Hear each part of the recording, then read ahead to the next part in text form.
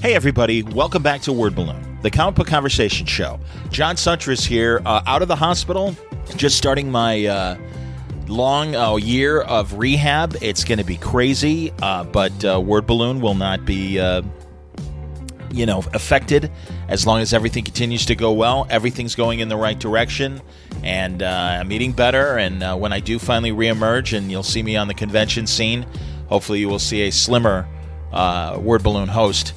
That's the intent. I've already lost 13 pounds. I'm very excited about that. I'm eating right. I'm taking the medications they're asking me to take and checking in with the doctors regularly as I get through this process. But don't worry. Thank you very much for your encouragement. Everyone who's written to me, encouraging words both on social media and emails as well. I really, really appreciate it. The League of Word Balloon listeners really stepped up and have given their support, and I truly appreciate that. Now, I'm in the midst of a bunch of episodes that I recorded before Christmas, figuring that people might be difficult to get during Christmas and New Year's. Today is one of those great episodes. It's Tom King. King is back for a new King speech. Great conversation. We certainly talk about the past Penguin arc that just wrapped up in Batman, and talk a bit about Nightmares. That's Night with a K. The current arc that Batman is going through. Now, when I talked, the first issue hadn't come out. There was that teaser at the end of the Penguin story that I thought would immediately follow into the next series of stories. But instead, we're on a bit of a fever dream with Batman in Nightmares. And Tom previews that as best as he can without giving out any details. But we've already had 2 issues of Nightmares, with the last one being Professor Pig. And it's been a very interesting story, and especially coming off the fevered nightmare dreams of Mr. Miracle and what he and Mitch Gerrits did for us for 12 issues. We talk about wrapping up that series. We also get into detail on Tom's work on Superman, which is available exclusively through the Walmart 100-page spectaculars. And Tom's doing those lead stories. I've read the first 7, and they're incredible. It's a Superman throughout the universe. It's excellent, and Tom goes into detail about how he interprets the story. Is it in continuity? Is it not in continuity?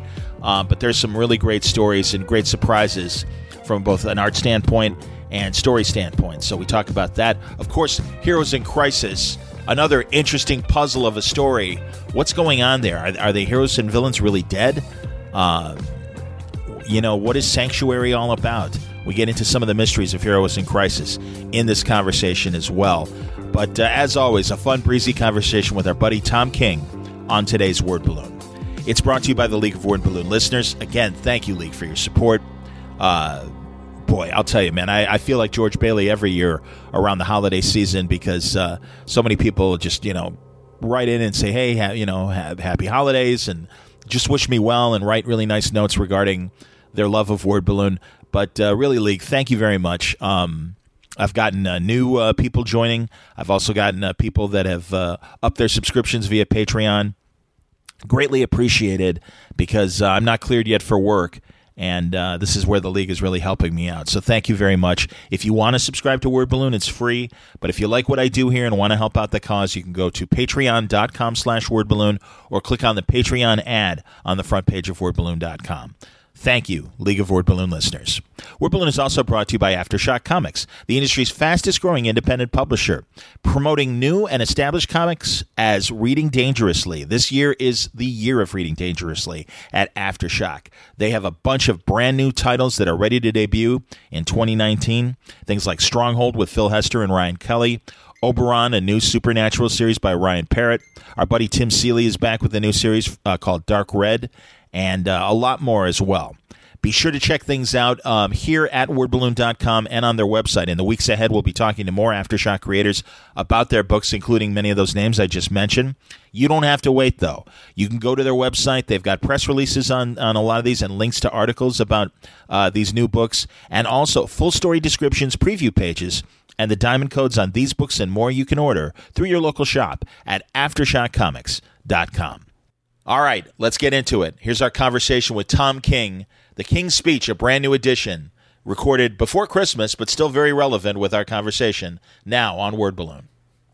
I'm welcoming Tom King back to Word Balloon. It hasn't been that long, man. I'm glad that we do this a couple times a year, and we want to check in. And, man, tons of great books out right now, and unbelievable stuff. And big shoes are about to drop in Heroes in Crisis and in Batman, and certainly, the wrap-up of Mr. Miracle was fantastic. And you were kind enough because, as I told you, they don't have Walmarts. They only have one Walmart near me in the city, and it's a grocery store Walmart. And I've yet to be able to find that DC box of comics. So it's hard for me to find the Walmart DC books, but you were kind enough to kind of help me get up to date with Superman. This Walmart thing, well, first of all, thank you for having me on, John. You are my favorite comic book podcast every time, but you should support this comic book podcast just so I can keep listening to it. All of you listeners out there, I listen to every episode. I love this podcast, so it's a pleasure being on. I look forward to it. I want to talk old comics and new comics. I want to talk everything. Excellent, man. Well, I'm ready for a nice marathon conversation if you are. Very cool. So honestly, man, I'm loving this Superman story. And is it Adam Kubert or Andy? Andy. It's Andy. Okay. Andy. Adam is at Marvel. Andy is at DC. They're two warring brothers. It's like the Civil War. They're brothers on both sides, and they write each other. Brother against brother. Oh my God. Brother against brother. Well, first of all, the latest issue with the Sergeant Rock story was just fantastic. That's not out for another 2 months, but we can talk about it. We can. The best thing about the Superman stories. That's why I wanted to say to you. I was so proud of that Sergeant Rock story. I wrote to my editor because I had to send him to PDF, and I was like, I want everything, including the stupid Sergeant Rock, which hasn't been colored yet. Because I was like, I'm so proud of this story. You should be, honestly. It sounds like a Sergeant Rock story, and obviously Andy, can make it look like, it's still his style, but certainly you can see his father's influence in there. And the great Joe Kubert. No, it's great, and I just love this idea of Superman traveling through the cosmos and now traveling through time as well. Yeah, that story in particular, the Rock one, was super funny because we were at I went to 14 cons last year, so I'm going to get them all confused. But we were at some. I didn't mean to go to that many cons. Somehow, just my life tumbled out of control that way, which is fairly typical of me these days. But we were at some con. I was with I think it was in Toronto, and I was with Andy, who I'm very intimidated by the way, because he's been one of my favorite artists for 20 years or something, and now I'm working with him, and he's still insanely amazing. Yeah. And he knows, and he's not only is he one of the great artists in the history of comics, his dad is one of the inventors of the medium. Yes. And he's not shy about that. He's one of these guys who's not like, I want to defeat my father. He's one of these guys who's like, I embrace my father. He was my best friend. He taught me everything. He loves telling stories about his dad and stuff. And on top of that, he teaches at the premier school for comics. He's one of the founders basically of that school and teaches there. So he knows everything about comic books. So he's just incredibly intimidating. And also he's the most laid back guy in the world. He's from Jersey, but he's like a California dude, surf dude. I agree with you. His body of work is amazing, and I knew that he obviously was teaching at the Kubert School as well. But this story is so great because I think some people fear writing Superman because he's so all-powerful in certain creators' hands. But this story through the cosmos, he's getting the shit kicked out of him, and that's fine. That's good. No, that's awesome, man. I mean, it should be. I mean, God, when, really, he's bouncing around the cosmos, and, we'll talk about the boxing issue, but, again, people, when you see this cube, I don't want to even spoil the Rock story, but it's fantastic, and just, there's all these just dramatic shots of a wounded Superman, to say the least, or in some cases, like in the boxing issue, he's getting the shit kicked out of him, frankly, and it's very, very cool. I love everything. So where are you? What has been released? Well, if you've up to the Alien story, where he's making the call back home to Lois. No, the one before that, the one where the healer, the alien healer, the Star Trek-y one. Yes.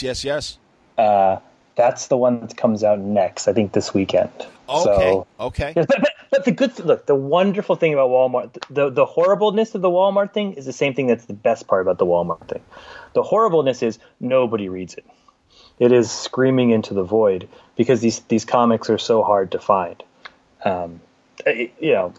Bless DC for trying to reach out into different markets, and I incredibly approve of them sort of trying to get comics on a newsstand where a dad can just pay $5, and there's a beautiful package. It's 100 pages of comics, 12, and for $5 you go there, you throw it at your kid and they read it. It's a wonderful package, but they're super hard to find. Even if you can get into a Walmart, they're hard to find in the Walmart. Even if you can find the shelf they're on, they're hard to find in the shelf, and then there might not even be there because someone already bought them. So like that's the terrible part of it. And of course, comics are an international medium at this point. We have just as many readers overseas as we do in the U.S., basically. And because these comics aren't digital, people in Canada, and Canada obviously not that far overseas, but people in the UK, Australia, around the world can't read these comics at all. So it's a very small audience. But because of that, I can do whatever the fuck I want. That comes through, man. No, it's this, and I know Brian's doing the same thing with his Batman story, where he's just Batman's just traveling along the DC universe trying to crack a mystery. But yeah, this thing, good Lord, I mean, he's with Adam Strange and Zaradith, and I don't want to spoil. Like I said, I mean, I wasn't sure after you said that the Sergeant Rock one was open, but I mean, there's great cameos of recognizable aliens that are very funny. Very, very Douglas Adams Hitchhiker's Guide in one case. Yeah, man. No, I think it's a terrific story. And, of course, it's also very grounded, and there's stuff happening in Metropolis. It's great. Honestly, I love it. I imagine that eventually they're going to collect these things and put them out in the direct market. They almost have to, I would think. I feel like we're not allowed to say whether or not they are. Okay. Because we want everyone to go to Walmart and buy them so that Walmart orders more of them. Sure. So if you're out there in the audience, go out there and buy them at Walmart so Walmart orders more of them. But if you logically think about it, I think there's a fairly good chance that they'll collect them at some point. I understand. And this is a 12-issue story, right? Yeah, it's a 12-issue story. I mean, there's a basic premise of the story, which is kind of just we hang things on, which is a girl got kidnapped and went into space, and he's chasing the girl. But that's just like it's a way to hang 12 individual short stories that are all 12 pages long, drawn by Andy, written by me. So basically, what I say is like every once a month, I take a break from continuity, I close my eyes, and say if I could tell any Superman story in the world and do it with one of the best artists in comics, what would I do? And then I just do it. And it's very pleasing. No, the planet scenes are great, and I loved Lois and Clark kind of going over the classic Lois. How many P's in proliferation? 1. Things like. And it was just this great alphabet list of words, and it's like, how about this? 2, 1, okay. And are they married in this? Because it's kind of they could be or they couldn't be. They're definitely close. And are they married in this one, in the story? I don't specify whether they're married or not. They're together, and she knows he's Clark Kent Superman. So that's that's that much. But I don't specify whether they're married. I never talk about John. Never talk about the son. Right. And in the first one, the father, Pa, is still alive. Which he hasn't been in continuity alive for 25 years. Yeah. And wasn't before that either. He was just alive during John Byrne era, which was my childhood. So I brought him back alive again. Wow. So, but you could read that scene as maybe happening in the Fortress of Solitude, and it's some crystal magic if you want to read it that way. So you can read it in continuity. Well, Jor-El makes a nice cameo, and it's that classic Silver Age design of Jor-El with the headband and everything, and the green and gold suit. Green, red, and gold.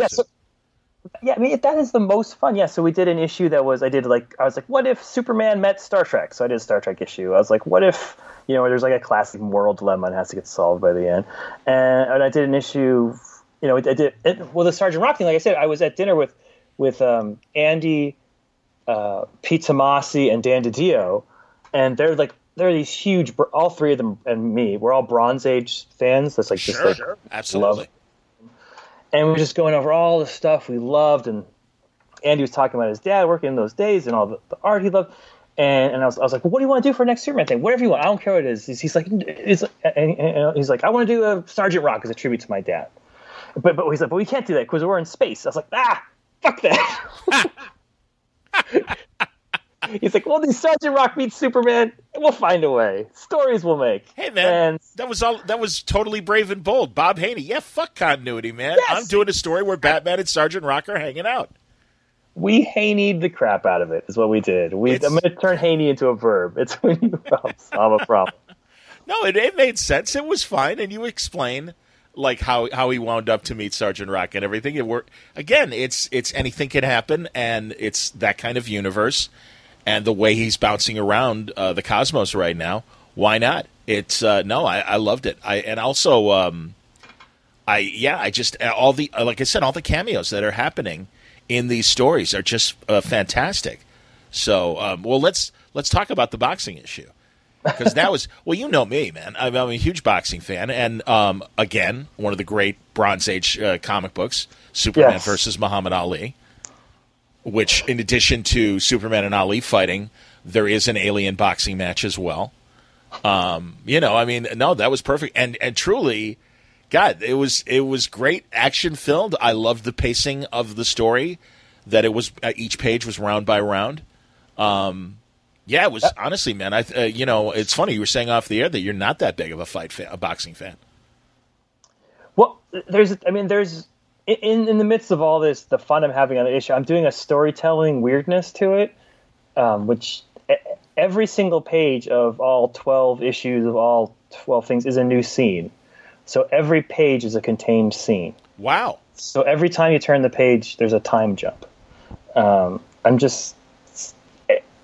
played with that before in a lot of short stories I've done. And when you're dealing with only 12 pages to tell a complete story, it helps you to do that.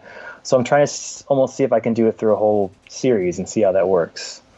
So I was discussing this with my wife, and I was like, well, we'll have, by the time I get into the story, I'll do the 8 round. I said, no, you have 12 pages, do 12 rounds. Totally. I was like, oh yeah, that's how we'll do it. That makes sense. So we just did 1 page for each round, and what I'm doing now. I just started. I went to Neil Adams at a con, and I got a print of the originals of the famous cover. Yes.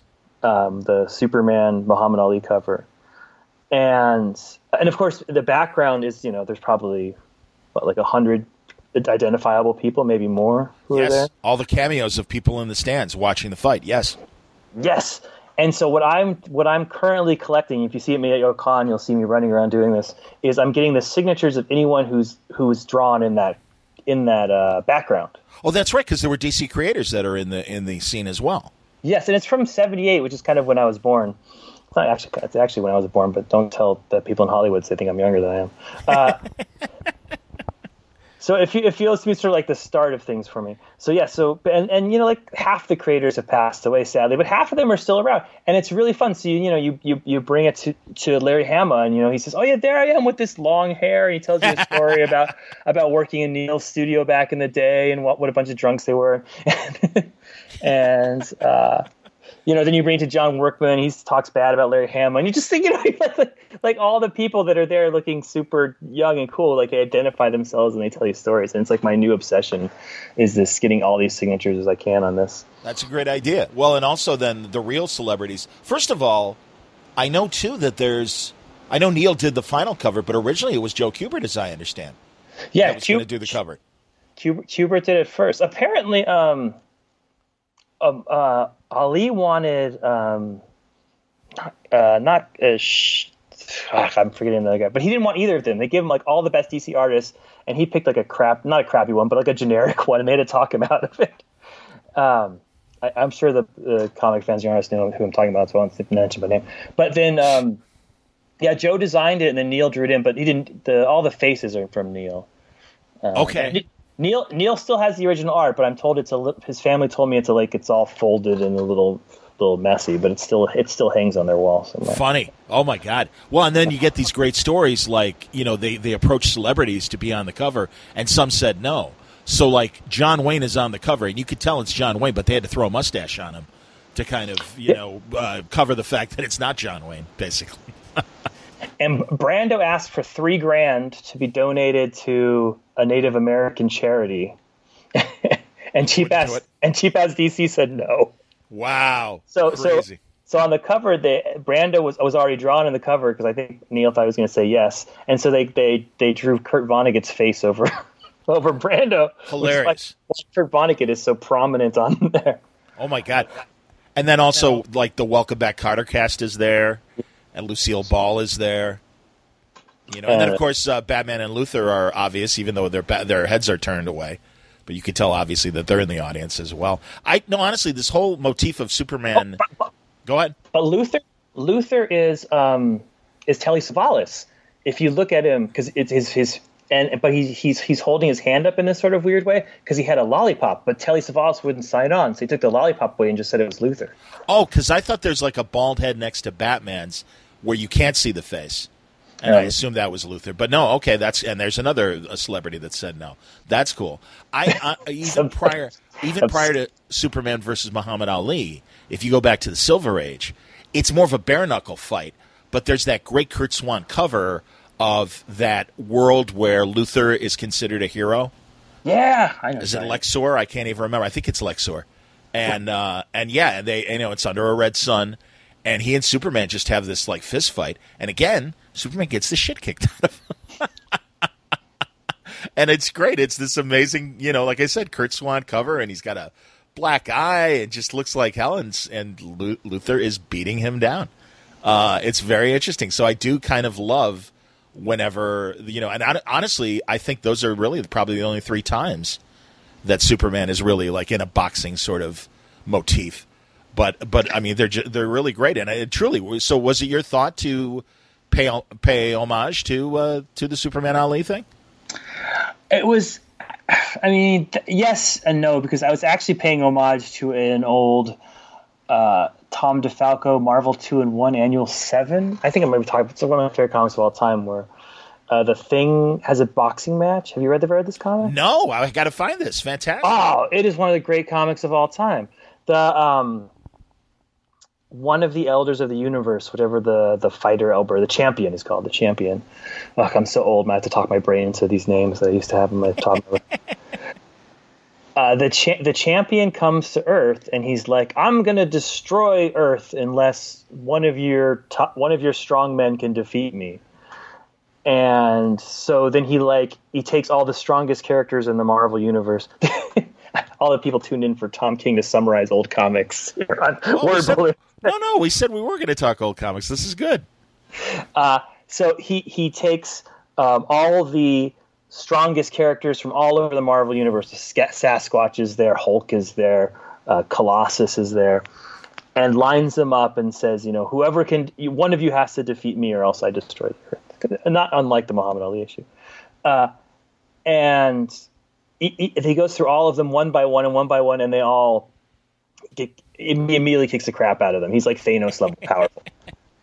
He's like, Hulk, Hulk tears off his boxing gloves. He's like, you're just an animal, get out of here. And, he immediately just kicks everyone's ass. And then Ben Grimm is last to come.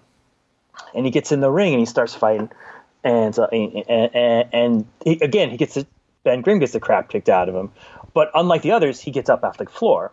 And then he hits him again, and he keeps fighting him, and then he's like, "Okay, I defeated you. I'm gonna blow up your planet." Ben Grimm gets off the floor again, and then he just looks at him and he goes, "How can you still be fighting?" And he's like, "I'm too ugly to quit," which is the best line in the history of comics. It's drawn by Ron Wilson, and I have a Ron Wilson Thing sketch up on my wall. And so, and then because it's a wonderful comic book, the champion said he lasts one round. And he goes, "Okay, you lasted one round with me. Your whole planet is saved."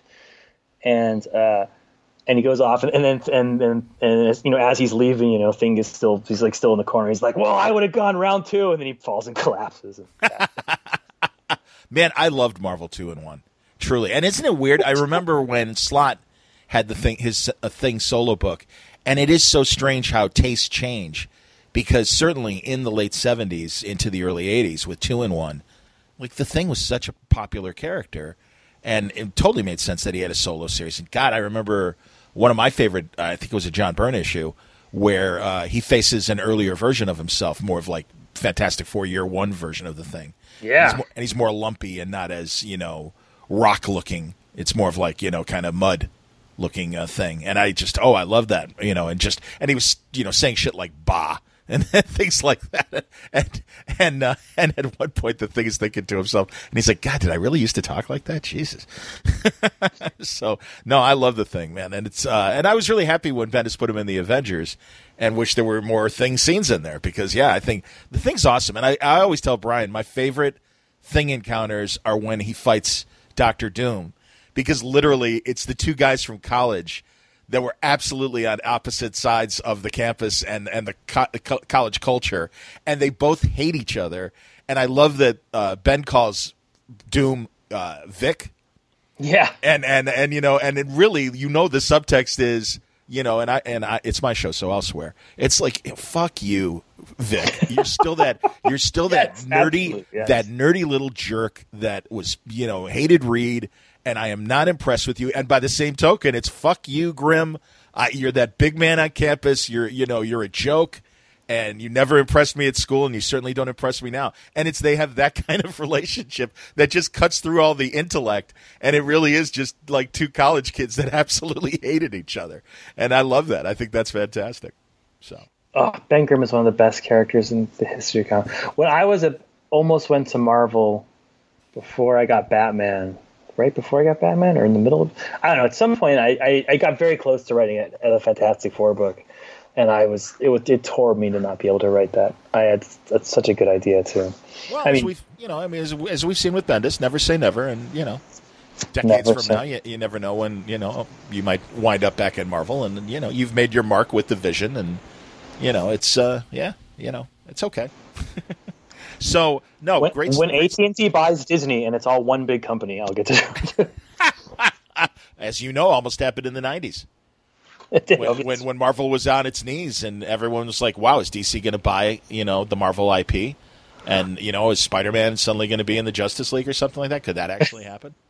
So I remember Harlan Ellison on the Sci-Fi Channel. He used to do editorials or commentaries, and he was just like beside himself, depressed. And he's like, you know, Marvel is, you know, hanging by a thread, and it might go away, and you know, don't be surprised if DC picks up the characters. And I'm just like, oh my god. So yeah, it was shocking stuff to hear back then. I was kind of out of comics. It was Kevin Smith's Daredevil and things like that kind of brought me back to comics back in, you know, 98, 99. Marvel Knights really kind of brought me back to comics. So crazy. I was reading, you know, when Sinatra, I was reading Frank Sinatra Has a Cold, the famous essay by Gay Talese. Indeed, love it, Esquire. Great piece. Yeah, one of the sort of the best essays in the history of essays. Totally. But I'm sure you know this, but for the audience, one of the cool things about that is the whole thing is like he wanted to interview Sinatra, and Sinatra would not give him an interview. So he wrote this. Sinatra kept saying, "I have a cold, so I can't interview." So he wrote this whole piece about Sinatra without ever actually interviewing him. And one of the things he writes about is witnessing Sinatra almost get in a fight with a guy in a bar. And what is this, early 60s or something? And the guy in the bar is Harlan Ellison. Yeah. And you're like, right. What? It blows your mind that you're like, I've been on stages with that guy, and he almost got in a fight with Sinatra. That's insane. While we're on the Sinatra subject, briefly, great documentary that came out this year, Sinatra in Palm Springs. I haven't seen that. Unbelievable photographs, and everyone that's alive that, you know, knew Sinatra because he had a home over there, and yeah, of course. Obviously, like, you know, was at all the bars and restaurants that he loved. All these people that were in Sinatra's life in Palm Springs. It's fascinating. It's fantastic. And he had 3 different homes. And in fact, you can, I don't know if it's Airbnb or if it's just privately rented, but you can, I know one of the homes you can rent and stay at Sinatra's home. I'm sure it's ridiculous to do it. But it was really cool. He also had a recording equipment, like 50s and 60s recording equipment in the house. So if he wanted to cut a demo or something like that, he could do it right there. So like a home studio back then, you know, pretty amazing stuff. So yeah, it's amazing. Fantastic documentary. Sinatra in Palm Springs, everybody. Where does it stream? Where is it? You know, I saw it on demand in a hotel. I was at Terrificon in Connecticut, Mohegan Sun. Nerd. You're at Terrificon watching Sinatra doc. You are my best friend, John Santos. Just so you know, you just got elevated. Well, and also, I mean, I'm working these stupid overnights in radio, so I'm up all different hours. And yeah, I mean, I was beat from the con, so I fell asleep probably like at 10. And then at like 1 a.m., bong, up, cannot fall asleep. So I'm like, all right, I'll rent a movie. And I almost re-rented Infinity War and almost re-rented Black Panther and all that stuff. And I'm just kind of dialing around. And like to rent those, it was like, almost $20. I'm like, I'm not going to spend $20. That's ridiculous. But then I saw for $10 Sinatra in Palm Springs. I'm like, oh, I'm all over that. And so yeah, I don't know where, if it's streaming, because it may still be in festivals. I'm not really sure. But man, even Barbara's in it before she passed away. Barbara Sinatra. Yeah. So yeah, it's pretty cool, man. Very, very cool. Can't recommend it enough. All right, back to your comics. I was at. Go. Yeah. We're already tangentializing into old nothingness. So this is what I love, man. What are you talking about? We can go on about Bing Crosby in a couple hours. You know that, but go ahead. Dude, I will go on. It's the Christmas season. My house is nothing but Bing Crosby. Beautiful. So I was at I did a bunch of Hollywood stuff. We can talk about that too. I'll give you a vague notion of what it's like to live the Hollywood life. But I got to live the Hollywood life for a few weeks this year. And the last time I was out there, they put me up at the Beverly Hills Hotel, which is like, I grew up in LA. I lived my first 18 years of my life in Los Angeles, in West LA with my mother, a studio executive. Yes. And I saw more movie stars in 2 days than I'd seen in my entire life. At the hotel at this stay.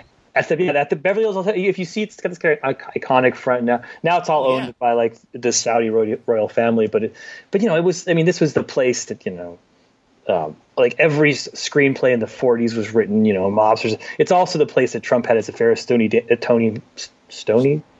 Daniels. Okay. Like I said, so it's like it's full of crazy, slimy history. Oh yeah. Oh no, that's great. I think Robert Evans might have been discovered there at the pool. Yeah, so I went out to the pool, and they've kept the pool so it looks just like it did in like 1959. Wow! And it was the most transcendent moment of. I just went out there, and I was all by myself, and I'm standing by this pool, and you can just feel the cigarette smoke of like Sinatra yelling at some poor pool boy they didn't come fast enough, and it was I felt so much a part of that old sort of Hollywood scene. It was amazing. That's fantastic, man. Jesus, that's wonderful. Oh my God. It was. I was at the bar. I was sitting next to. I was between at the bar. I was between the movie star I'm doing the TV show with, and on the other side of me at the bar was Benedict Cumberbatch. Wow. So I was with Doctor Strange and between my movie star and Doctor Strange. I was like, what fucking life am I living right now? That's fantastic. Did you get the nerve to talk to him or no?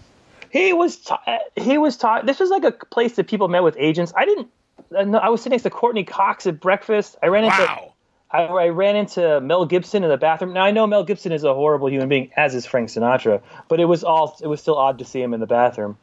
I'm sure it was. It was like one of those Looney Tunes cartoons. I thought Bugs Bunny would come out with Jimmy Stewart at some point and start making jokes. It was the craziest thing that ever happened to me. That's wonderful, man. That's fantastic. Yes. Tom King's Journeys into Hollywood will be in my memoirs. That's beautiful, man. No, and you're right, man. I mean, 1982, I had this amazing summer vacation in Hollywood, and I met a bunch of celebrities. We got to go to the Bob Hope Desert Classic. And so, yeah, the golf tournament, and so we met Jack Lemmon, and I'm trying to remember the other. Like Ernie Banks was there from the Chicago Cubs. And he was very happy to see Chicago people and stuff. Of course. But yeah, Jack Lemmon was probably the biggest celebrity at that. But then I went to Dan Tana's, and we had dinner there, and we met Rita Moreno.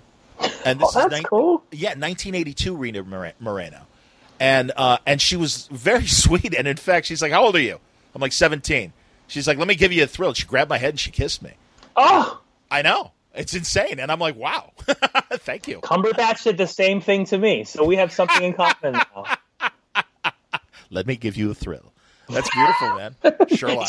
He's just like, God! He's like, kiss me. It's like, it doesn't work, man. I still don't buy it. Hilarious, man. You're killing me. Well, let's talk about Batman because big things are happening. You know, the last issue reminded me very much of the Bond prelude to Diamonds Are Forever, where he's just slugging. Where is he? Where's Ernst Stavros Blofeld? And he's just punching and decking people left and right because he needs to find the man that killed Tracy Bond. And it's so great, and he's just so, on this mission. And we get this little walk through the rogues, a lot of rogues that maybe we haven't seen in a while, like Maxie Zeus and the like. But first of all, it was Michael Janin, right, who drew it? Yes, it was Michael. Yes, that drew most of it. And I've been working with Mikhail. It's my editor found it better. It's so hard. It's Mikhail Chanin. It's Sure, like a little Hebrewish Chanin. I'm with you. No, okay. Yeah, I always want to say it properly. So, Michael Janin. I've been saying Michael Janin for a long time, and he's also the most polite person in the history of comics, so he would not mind if you pronounce his name wrong. But just I should at least try to pronounce it the correct way. Well, I'm always happy when he shows up in your runs, and then so he did 2/3 of the art, and Jorge Fornes, I'll probably pronounce his name wrong, even though I've met Jorge, did all the Batman scenes. So Mikhail did the Gordon scenes and the Alfred scenes, and Jorge, who this is his DC Comics debut, and he is going to be the next big thing. I can tell. Well, say his name again. Say his name again. Jorge Fornes. He's a Spanish artist, just like Mikhail. Well, it was the Jorge Fornes scenes that really knocked me out because he was channeling Mazzucchelli. Oh yeah, he's like Mazzucchelli meets Alex Toth. This guy is like yes. I'm doing another issue with him. He's coming on for 66, I believe, and then I'm never going to let him go because I understand. He's going to be everyone's favorite Bat artist by the end of my run. Oh my God! Seriously, man, truly taking nothing away from Mikhail and Mitch and everyone else that has done various arcs with you, Joel and everybody. But Jesus, man, like I said, I'm like, this reminds me so much of Batman Year One in the best possible way. And I think you're right to even include the Alex Toth influence as well as Mazzucchelli. It's, oh my God, I was just like, this is Batman. This is fantastic. So great debut, and it will not surprise me within the next 6 months that everybody's talking about this guy because it was fantastic. And he's all the sound effects are on the board. Like he's doing those, so that's why if you look at his pages, the sound effects do all sorts of weird things to help tell the story. Yeah, the dude's I was incredibly happy that he agreed to come on the book, and then he agreed to do another issue. So yeah, we're doing a thing with we're gonna do a little noir issue with the Question and Batman coming up. Great, fantastic! As Batman's trying to get closer and closer to find out what the hell's happening in Arkham. Yes, so that starts. But basically. Sorry to back it up a little bit, but no. In issue 50, they didn't get married. Spoilers. Of course, yes, indeed. That's the last time we spoke. The last time we spoke, yes. People are still a little upset. I get once or twice a day. I get this Twitter, and I'm grateful for it every time. I'm not complaining, but I get this Twitter where someone tweets at me and they say, "Tom, everyone I know hates you, but I defend you." And thank you for letting me know. That's very nice of you, and also you've crushed my soul. Exactly. So we had the Mr. Freeze arc before the Penguin arc, of course. We had the Mr. Freeze. So basically, 50 through 60 was one kind of complete arc called Cold Days, which is the name of the first arc. And that's sort of the Batman responding to the wedding and slowly starting to fall apart. Yes. And that culminates in this, like you said, in this issue where he's just out of control and he's just beating up people. And like there's no detective left to him. He's just a guy who's just crushing his fists into people looking for information because his brain is not where it should be. Because basically he's emotionally broken. And that takes us to the end of 60, which has this big reveal at the end. Yes, indeed. Of sort of Batman, and then what starts next is the next arc, the next sort of 10 issues, something called Nightmares with a K, because if you use the word night in Batman, it has to be K'd. Of course. And that is this sort of slow I have to be vague about it because it's not out yet, but that's the psychological sort of peeling away of Batman. And what it is, it's a series of one-shots. It's 6 one-shots because there's 2 issues off for a Flash crossover that Josh is writing. Right.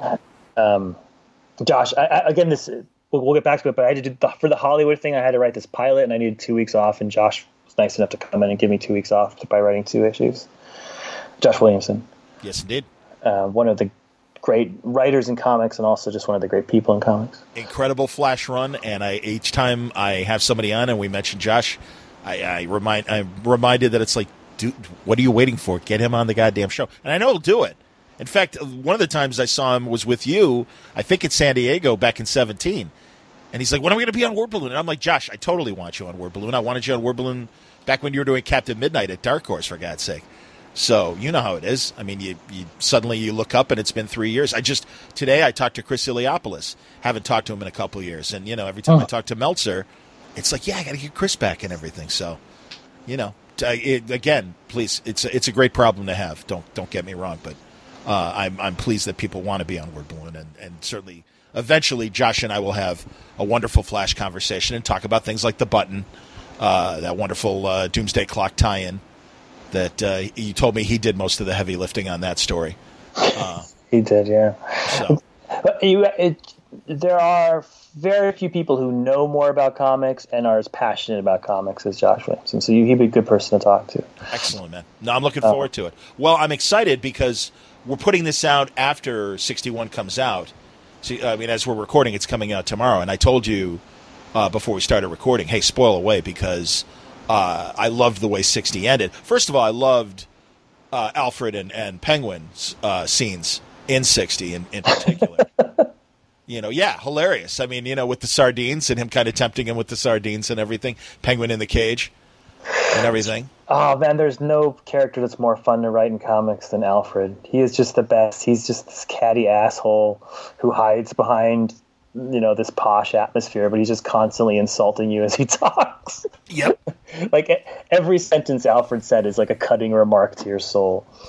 He would be the one to be like, oh, Batman, all my friends hate you, but you're my best friend. Aren't we getting an Alfred prequel soon? An Alfred what? Aren't they doing like early years of Alfred story? Oh, yeah. Something in the works? Yeah, big TV shows can be Alfred story. I think there's going to be a lot of Alfred center material. Is it a DC Universe thing? I don't know what it is. Don't ask me. Why you ask me the hard questions, John? I understand. What are you, Alan Arkin? Why are you asking me this? Why would I know these things? I gave you my list in advance. You're only supposed to ask me how great I am and why I'm so great. So that's what we agreed to. I understand. Yes, and then Penguin. Well, the most thing I wanted to get to the fact that Penguin had been having this romance, at least in his head, with a penguin, with an actual penguin. Yikes! That was the big reveal in the Alfred Penguin scene. And then that final page, and I will say, because again, it's been out for 2 weeks now. Yes, you can. Batman comes back to the Batcave. Alfred is bloodied, and apparently the Penguin has been sprung free. And he's here. Who's here? Your father. And of course, it's Flashpoint Batman, Thomas Wayne as Batman. And that ever since that great reveal in issue 50, where you see. That's the Zapruder film moment of your run so far, where it's like, okay, all of these characters, it's all been one story and all one big plan by Bane all along, and to see Thomas Wayne as part of that plan. And I know, they had the conversation prior to that of, don't be Batman, do your, if you want to help me, if you want to do right by me, don't be Batman, have a family, stop being Batman, right. Have a life. So yeah, I'm looking forward to this conversation. That is in issue 61. So tell me what you want to about and that's the first issue of Nightmares, correct? Right. So that conversation doesn't happen for a little while. Oh. No, why it doesn't happen is the mystery of Nightmares. What happens next is you're put into a completely different. Batman finds himself in a completely different situation, and he doesn't know why, and he doesn't know how he got there and what happened.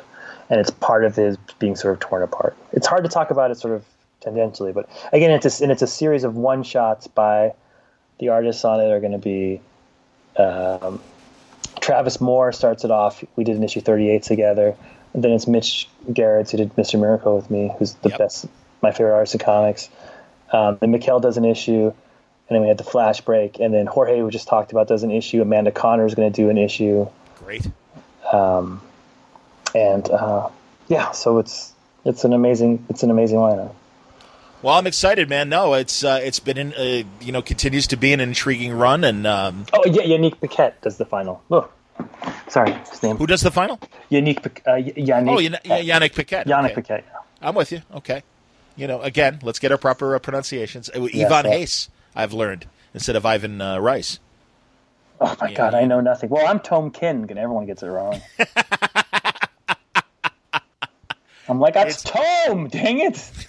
It's like that Python bit. It's spelled Raymond Luxury Yacht, but it's pronounced Throat Wobbler Mangrove. Well, I work with Clay. I always say Clay Mann, but you pronounce. He's got two N's in his name, and you pronounce the second N, so it's Clay Mannon. Oh, really? It's like Mannon? Oh, interesting. Yeah, Mannon. I know it's hard to say. Mannon. That's like in Something About Mary when Ben Stiller's like, you're not going back with that Brett. Yeah, Favre. Brett Favre. If you see Clay at a con, just make he's can be touchy. So you should just call him Clay Mannon, and it doesn't get mad. Or and he has a brother, so he could be Seth Mannon and Clay Mannon. They're twins. That's fantastic, man. I had no idea. That's wonderful. Yeah, he's a weird guy. It's a good kind of weird though, so that's okay. That's cool. Clay is my brother. The best part about, there's many best parts about comics. So one of the best parts about comics is making friends making friends for life with the creators, and the friendships I made with Clay and Mitch and my other collaborators are just, I feel it's gonna last a lifetime, and it's the best thing happening in comics. Well, and honestly, I think this run is really. This and of course Mr. Miracle as well. I mean, it's really kind of showing the strengths of these artists, and I like Janine and Mitch, and people that frankly, I didn't necessarily, they weren't on my radar, and now they absolutely are because of these incredible stories. And Clay is certainly another one like that as well. Oh, sorry, we have to say Eisner Award-winning Mitch Gerads now. That's his requirement. I can appreciate that absolutely. It's in his contract since he's the best artist in comics, apparently.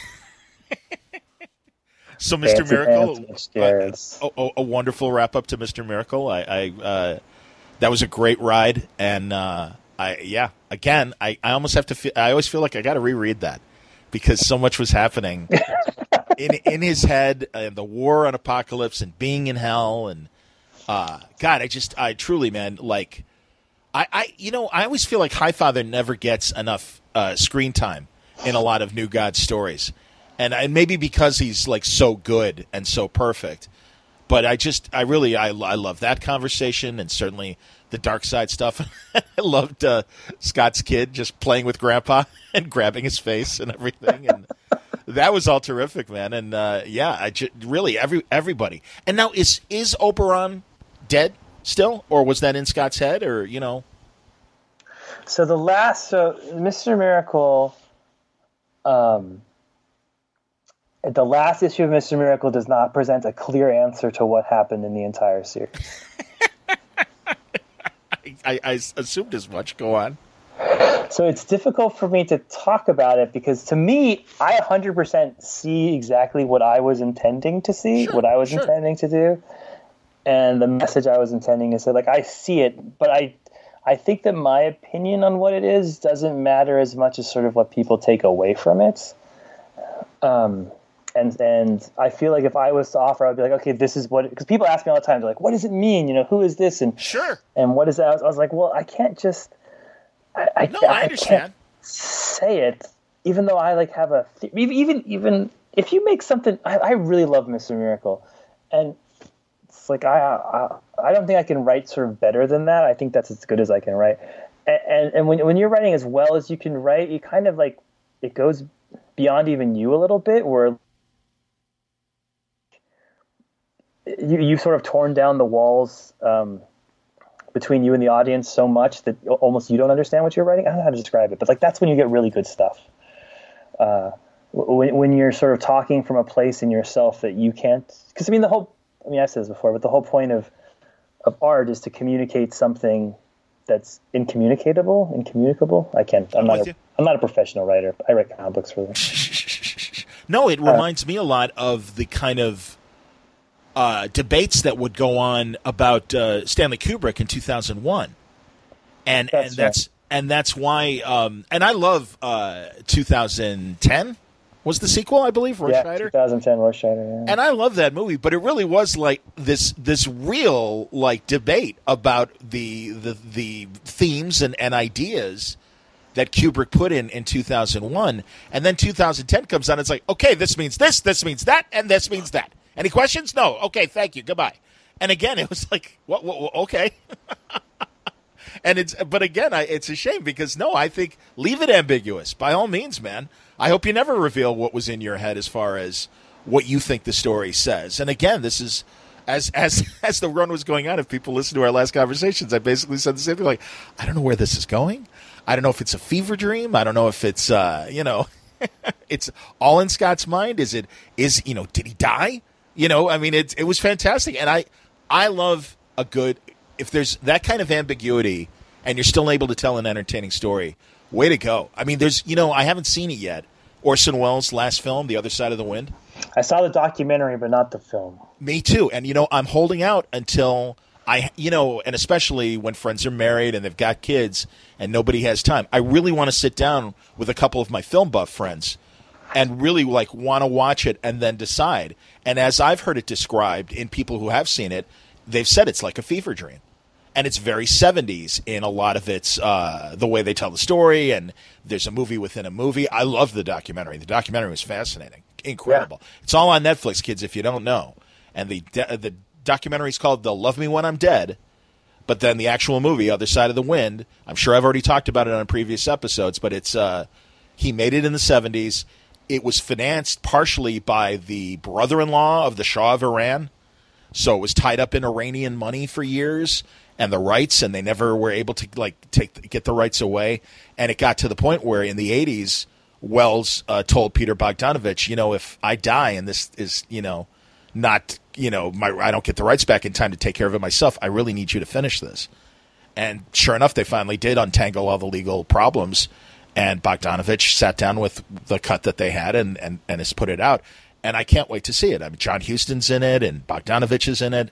I love the fact that Rich Little was going to be in it for 5 seconds, and then they realized he wasn't a real actor. It's a fascinating story, but again, it's that idea of Rich Little playing a Bogdanovich character in a movie Bogdanovich is in. Yes, yeah. There's like meta levels to meta levels, and a bunch of other filmmakers too. Paul Mazursky's in there. Dennis Hopper is in there, and it is a comment about filmmaking then in the 70s, and also just I love the idea too that Wells, who really was ignored by Hollywood since the perceived failure of Touch of Evil, where Universal's like, this isn't what we wanted, and it really was like, as far as the studio was concerned, an embarrassment. We all know it's a classic. And so this was kind of what was going to be Wells' triumphant return, because he was so emboldened by all the 70s filmmakers. And they get me. This young group of mavericks, they understand what I was trying to do. So certainly I can make my kind of movie now once again in Hollywood. And really, honestly, the documentary, as you know, it's just amazing. I'll let you say anything you want about it now. Oh, well, I mean, Wells is the most fascinating figure in the history of film, I feel. Yes. I just read a biography of his early life. He's a Midwesterner from Wisconsin. That's right. She grew up outside Chicago-ish. That's right. So this is the end of his life when basically he's a failure and he's trying to get his grip back on his art, but he can't quite. It doesn't make sense. He's almost given up on story. He's just going from pure instinct. Yes. But then, but once he does the pure instinct, he has to put the story back in, and he doesn't know how to do that. So, he just spends 10 years editing it. It's amazing. These weird. Wells is such a bizarre figure in the history of Hollywood. To have made your best film when you're 25, and to have revolutionize the industry, and then you think you're going to become like sort of he thought he was going to become president of the United States, right? And then, well, I know he was involved in politics, and then of course the Red Scare, I think, kind of screwed him up, the McCarthy era and everything, and he hightailed it to Europe for several years, and you're right. It's a fascinating life, and then again, never having a real studio behind him for any of these films.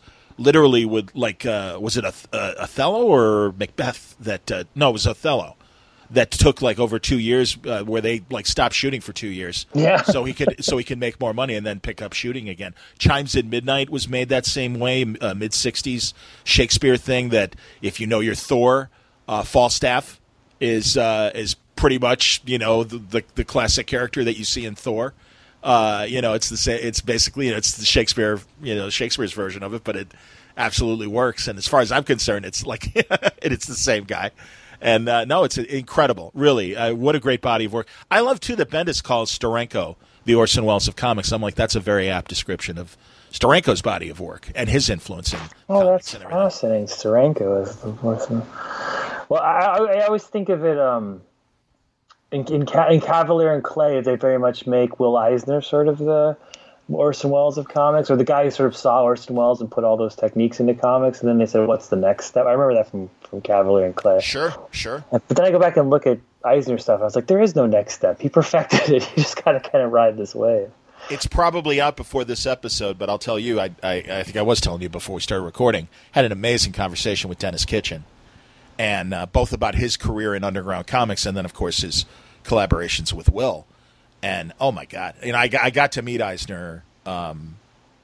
University of Chicago had this great humanities festival, and Gaiman interviewed Eisner at it. And wow. Scott McCloud was there, and Art Spiegelman was there. It was really, really great. And because it was in this, University of Chicago is kind of like if Chicago had an Ivy League school, it would be the University of Chicago. It's very much kind of a Harvard sort of, no disrespect to Harvard. But, it is that kind of very privileged kind of college and everything, and very highbrow. But it was great because after they spoke on this stage in a kind of lecture hall, they all went out to the lobby of the lecture hall, and everyone was just casual, and you could walk up and talk to anybody and stuff. So I talked to Gaiman, and I talked to Eisner. This is like about 4 years before Word Balloon. Wow. And yeah, oh my God. And it was so great to meet Eisner and stuff. And I brought like a handful of Warren and also kitchen sink spirits for him to autograph. And yeah, he was like, oh, these are great. And he couldn't have been sweeter, couldn't have been nicer and stuff. But I love Eisner. I mean, Eisner's amazing. So. Yeah, which is funny because I was just reading the Eisner How to Write Comics book. Sure. And I disagree with him on almost every single point he makes, which is probably why I'm a much shittier writer than him. But it's very funny. Like he's like, don't do this, and this is how time should pass between panels. And I'm like, no, it shouldn't. Interesting. He's like, don't put more than if a character has a conversation, don't put the conversation as multiple word balloons in a panel. Spread them out to multiple panels. Like, no, if you want to speed up the conversation, you put it in there, get a little pitter patter back and forth. So I felt myself arguing with Eisner, and then when you feel yourself arguing with Eisner, you just feel like you're losing this argument with Eisner. It'd be interesting to hear what McCloud thinks of the things that Eisner says in the book. Because I think McCloud really, showed that you can do more than what Eisner's suggesting based on what you just said. So yeah, I don't know. Okay, let's take a break and get into our sponsor. This portion of Word Balloon brought to you by Aftershock Comics, the industry's fastest-growing independent publishing company, promoting both new and established comic audiences to read dangerously. They're claiming 2019 as the year of reading dangerously. As a publisher of many of the most talked-about independent titles of the past few years, things like Marguerite Bennett's Animosity, Garth Ennis' A Walk Through Hell, Dark Arc from Cullen Bunn and Juan Doe, and of course Donny Cates and Baby Teeth, Aftershock is pushing the envelope even further this year with new releases and ongoing series that continue to thrill, chill, and challenge both imaginations and sensibilities. Aftershock is working with top writers and artists and some of the brightest new stars in the creative community. Some of the new titles that are coming out this year, things like Stronghold with Phil Hester and Ryan Kelly, Oberon, a new Supernatural series featuring Ryan Parrott, Dark Red, a vampire living in rural America from Tim Seeley, and things like Out of the Blue and Horde. They're going to cut across all genres to take readers far beyond the comfort zones. Now, in the weeks ahead, we'll be talking to more Aftershock creators about their books, but you don't have to wait. Go to their website. You'll find full story descriptions, preview pages, and the diamond codes on these books to order through your local shop at AftershockComics.com. All right, let's get back into our conversation now on Word Balloon. But I want to get back to your books now because... Oh, yes, I read. And no, all tangents are welcome. You know that. Heroes in Crisis is another great kind of mystery of where this story is going. And I love the ambiguity that you're playing with in that. And I mean, God, you start with Wally being dead, and now, we see Wally in Sanctuary in issue 3. And, what the things that he's dealing with. It's heartbreaking, man, because, I think all of these heroes and villains, you feel their pain in this story. And it's great. I have no problem with, I'm 3 issues in and have no idea where this is going. That's terrific.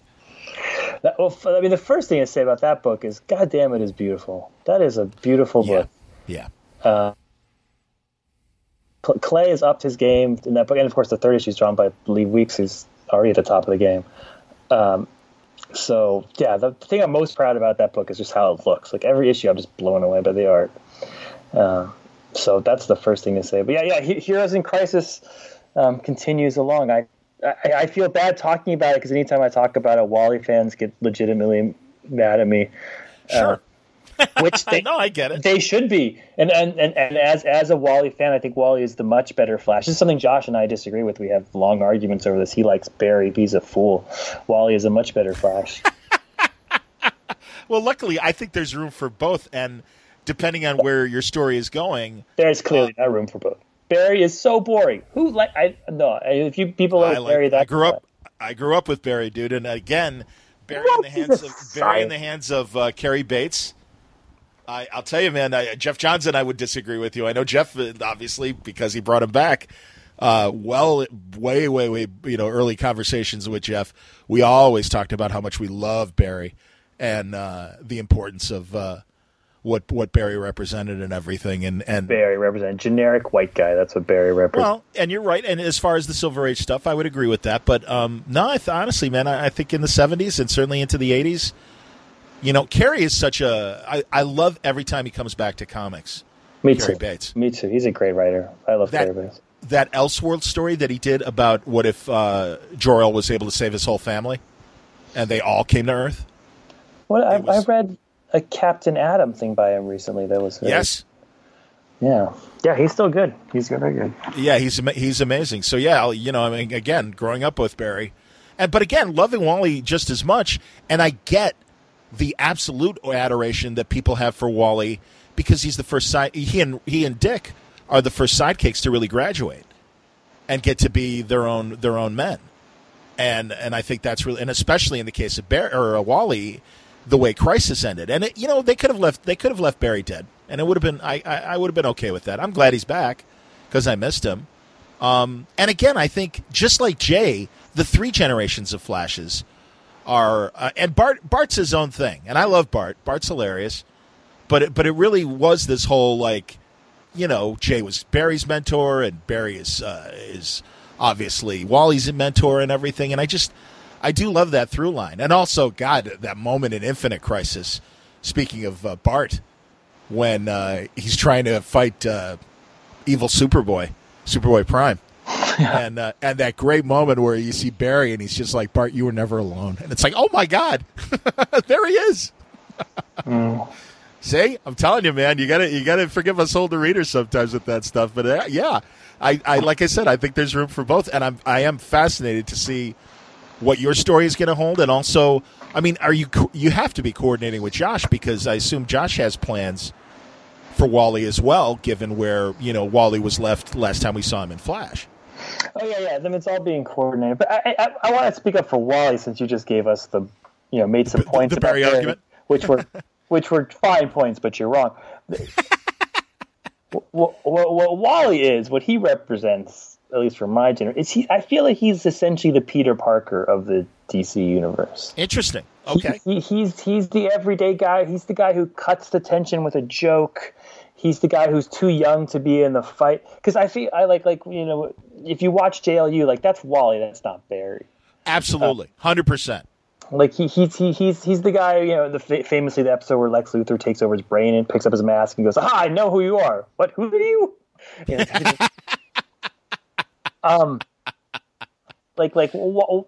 that's what Wally is. He's like the everyman character. He's us if we got superpowers. That's so good. he's very much even more than, because Dick Grayson's almost a little too. I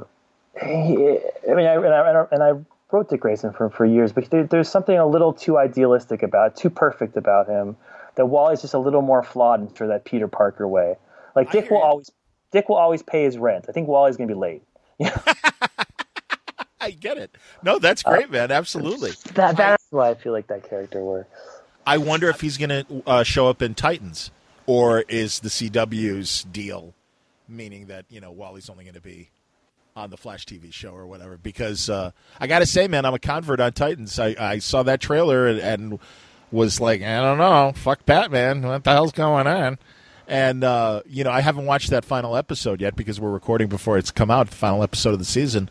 But I really did a 180 on Titans, and I'm like, no, actually, I'm really digging this.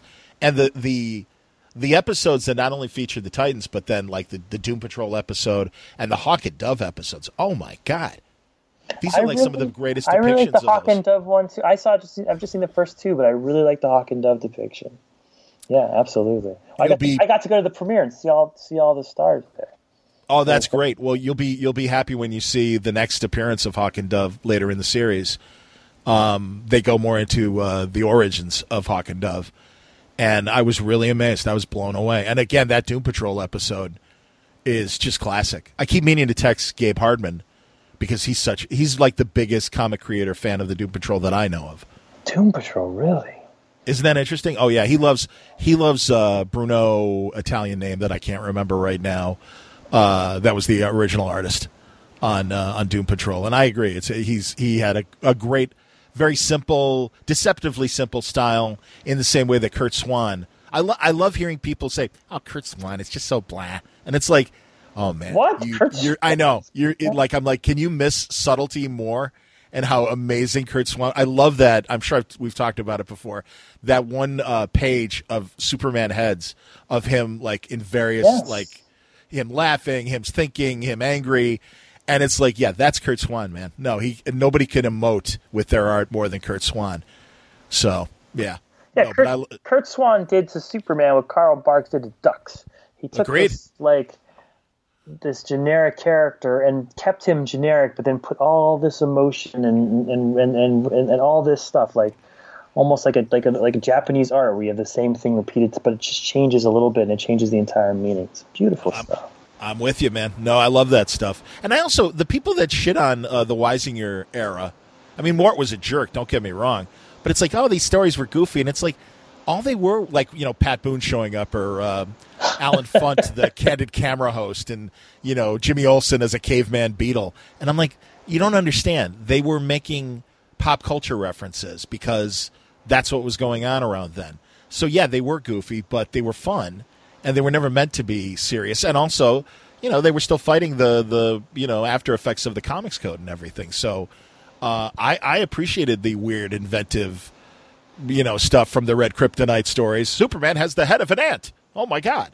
You know, it's like, well, yeah, because, again, 50s bug movies were very big back then. So I was always cool with that stuff. And then even, God, the romance stories of when, I think her name was Sally Sewell, when Superman had amnesia, and he thought his name was Jim White. And I think it was, again, exposure to, like, Red Kryptonite or something, so he didn't have his powers, and he was living on a ranch, and, you know, yeah, so he was Jim White.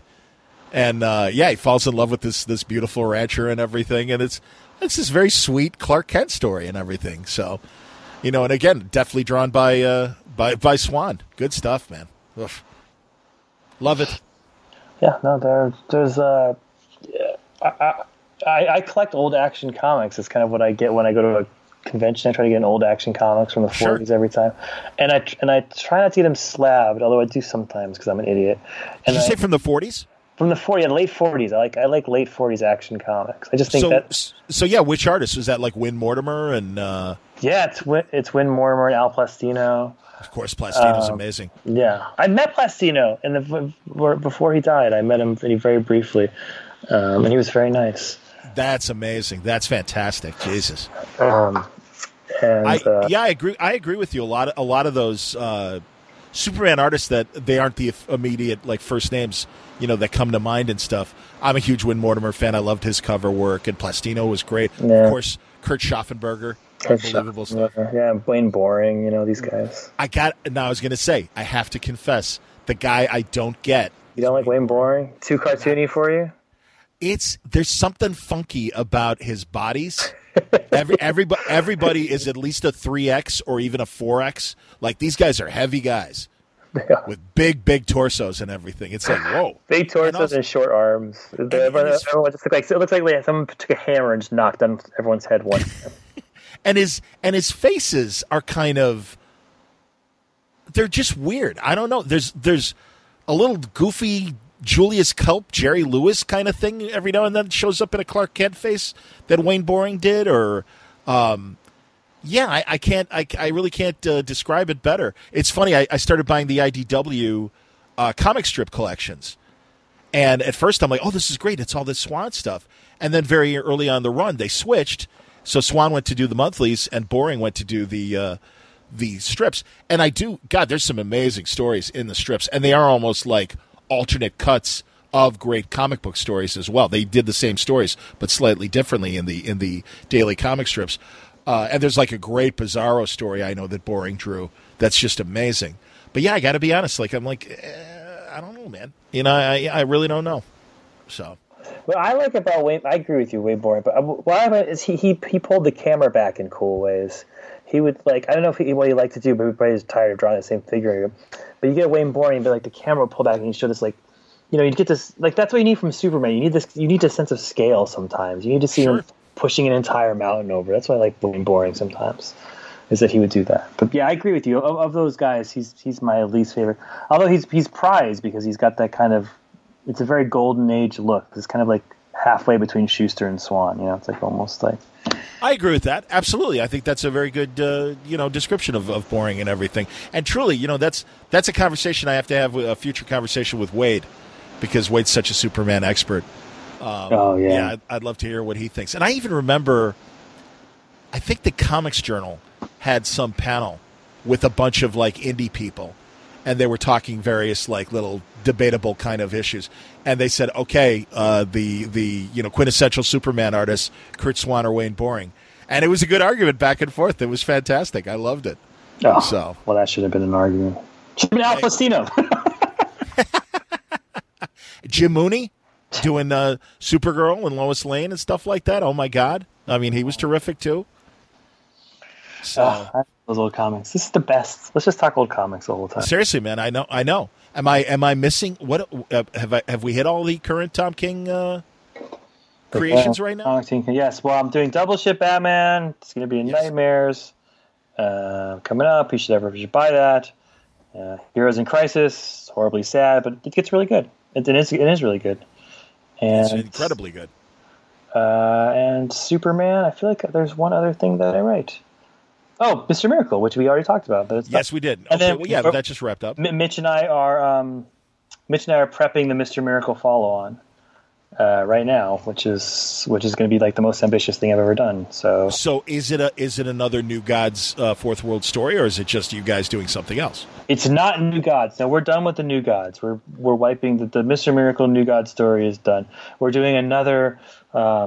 A classic DC character, or two classic DC characters, or three classic DC characters, or a team, or something, and we're giving them the same the Vision Mr. Miracle treatment to a different character. But I'm sort of in the first part of my career, which is sort of Vision, Omega Men, yes, and Sheriff. That was sort of all about the Iraq War and my experience there. The second part of my career, which is sort of Batman, Mr. Miracle, and Heroes in Crisis, was about sort of PTSD. And so now I'm going to start a new sort of theme, or a new sort of way to go. So that the first start of that will be in the series Mitch and I do next. Wow, which that's fantastic. So it's a lot of prep. It's the most prep I've ever done for things. I'm going sort of back to basics. I'm kind of tearing myself down and rebuilding myself as a writer, hopefully. So we're gonna use a completely different way to draw the comic and a completely different way to tell the story, and I'm trying to combine all these different sort of elements. I'm trying to combine I'm doing a lot of this film noir research, which is weird to say. Exciting. So all I'm doing is watching for composition of what you want to do, or is it more thematically, for how I want to tell the story, basically. For how I want to use some of these sort of film noir tricks and the way they use voiceover and the way they match it with flashbacks and the way the role, the relationship between men and women, that kind of sort of things. I want to steal a lot of that sort of from old film noirs and sort of modernize it in this comic. I mean, not everyone's doing that, but I want to. Sometimes when you're a writer, you kind of get on these tangents. You're like, there's something there I want to steal, but I can't quite get at it.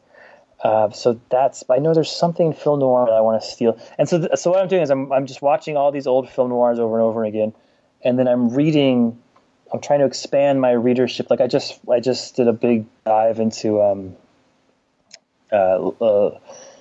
Los Bros Hernandez, that stuff, and I'm reading a lot of old Pogo comics and a lot of. I'm trying to read the best of the stuff I haven't read yet, like the classics that I haven't read yet. Like I just read 2 volumes of Sager's Popeye, and oh, I love that stuff. Oh my god! And I'm so bummed. Did you see the new Popeye cartoon? No, I haven't seen it. Is it good or bad? No, it's really bad. They took his pipe away because, of course, smoking is bad. Yeah, no. So now he has a whistle instead of the which I get because the pipe did trill like a whistle, but it's like, don't take away his pipe. I mean, and that's just the beginning of Bluto is clean shaven now. It's just weird and wrong. And man, I'm telling you, I love all that old original E.C. Seeger stuff. Oh my God, it's fantastic. And I know too, I just read that there's a whole collection of Thimble Theater, which was the original comic strip, that Popeye just showed up into 2 years into the run or whatever. And they collected all the Thimble Theater stuff pre-Popeye in a volume. And I'd love to read that. I mean, and I really loved, IDW did a great job on their recent Popeye comics those and are stuff. Great. That's what I've been reading. Yeah. Oh no, I'm a huge Popeye fan. I love, especially the black and white Fleischers. They're fantastic. They're so funny. Oh, they're so good. Yeah, and just the lines. Olive, some days you give me apoplexy. I'm already laughing. And just, hey, what are you doing over there? Just Bluto just muttering, oh, hey, come over here. And then he hits him. Wow. Yeah, I never thought about it. You can't have Popeye. Yeah, you can't have modern day Popeye because he can't smoke a pipe anymore as a father of 3 children. I have a picture in my room that Gabriel Hart, when my son's name is Crosby, because we talk about many times. I'm a big Bing Crosby fan, and when he was born, Gabriel Hartman did a Bing Crosby portrait for me, which is beautiful and hangs up in my son's room. But he's smoking a pipe, and my wife always yells at me. He's like, if he turns out to be a pipe smoker, I'm like, he's fine. So one pipe in his room. I always love, they show it all the time now. It's certainly at Christmas time, the Bing Crosby, David Bowie duet. Yes. But I just love that idea of, hey, how you doing? Why don't you come over here and sit for a while? And I just love how he starts off so high and then it's like going down a staircase. Because it really is he always, well, I'll tell you, it's a fine day out here in Los Angeles, and let me tell you a few things that me and the kids did. It's like, all right, man. Go, Bing, go. I want Gary Gliddens to finish his biography. The new volume's out, yo. Is it out? It's out. Oh, fantastic. Tom, I'm going to buy this as soon as we're done talking. That's good. Wonderful. It's called The Warriors. I've read it. It's great. Oh, man, I am so excited because I'm ahead. Truly, man, especially, again, younger generations, if all they know is that old man that's singing with David Bowie on the Christmas song or even just White Christmas, it's like you don't know this guy. He was so interesting. He was a pothead, for Christ's sake. Hey, nothing wrong with a little tootski over there. Let me have a little hit from the bong. But I love him, and just the innovations that he brought to, and I know I'm talking to someone who knows the innovations he brought to recording and everything, and he brought the reel-to-reel tapes over from Germany, the Ampex machines. And brought them to America, and also just because I love the fact to be lazy. That's what it was. Well, I know, and that's what I was going to say, man, because he wanted to do his radio show in like 3 months for the year, and then just play golf and have fun and hang out and not really have to work. And that's really when they started, as opposed to having live musical shows, that they would start recording them, and he would edit them down. He'd do like 40 minutes, and they'd cut it down to the best bits of 30 minutes and everything. No, it's fascinating. And just some of the cool things he did, like, because sometimes I'll conflate it with Hope, Rosemary Clooney. And I mean, it hasn't even been covered in the books yet, but I know post White Christmas, they had a radio show on CBS Radio for like a half hour of them just singing songs. And he just kind of, he's like, "Hey, you're great. I love singing with you. Let's do this." Or his stuff with the Andrews Sisters, and also I love, it's on the American Masters, and I'm sure we've talked about it before, Bing documentary, where you hear some of the recording sessions with him and the guy who ran Decca Records, and they absolutely disagree with like whatever take they're doing. And it's just back and forth of just nastiness, and it's like, I'll do it the way I want to do it. Don't tell me how to sing. Well, Bing, I think I know what I'm talking about. I make records. You don't know shit about how I sing. And it's like, wow. Love it. Yeah, these guys, they were just they were all assholes. And yeah. Well, that's, there is the whole like spanking his kids and God, his 4 sons from the marriage with Dixie Lee, it's heartbreaking. They all got messed up. And they all all died before 40. 2 of them killed themselves. I mean, that did not go well. Yeah, Jesus Christ. But again, you can't help it. It's fascinating. I mean, again, not the greatest people necessarily. Not the greatest people, but I was watching Mad Men, and they said that Bing Crosby makes every song sound like Christmas. It was like kind of an insult, but I was like, that's what it is to me. When I hear Bing Crosby, I get that Christmas feeling, and sometimes when you're having a hard day and everyone's yelling at you, you just need a little Christmas feeling in your soul. So you try to ignore the fact that all his children, or half of his children, killed themselves, and you lean into it. I understand. No, also like such a huge crossover hit.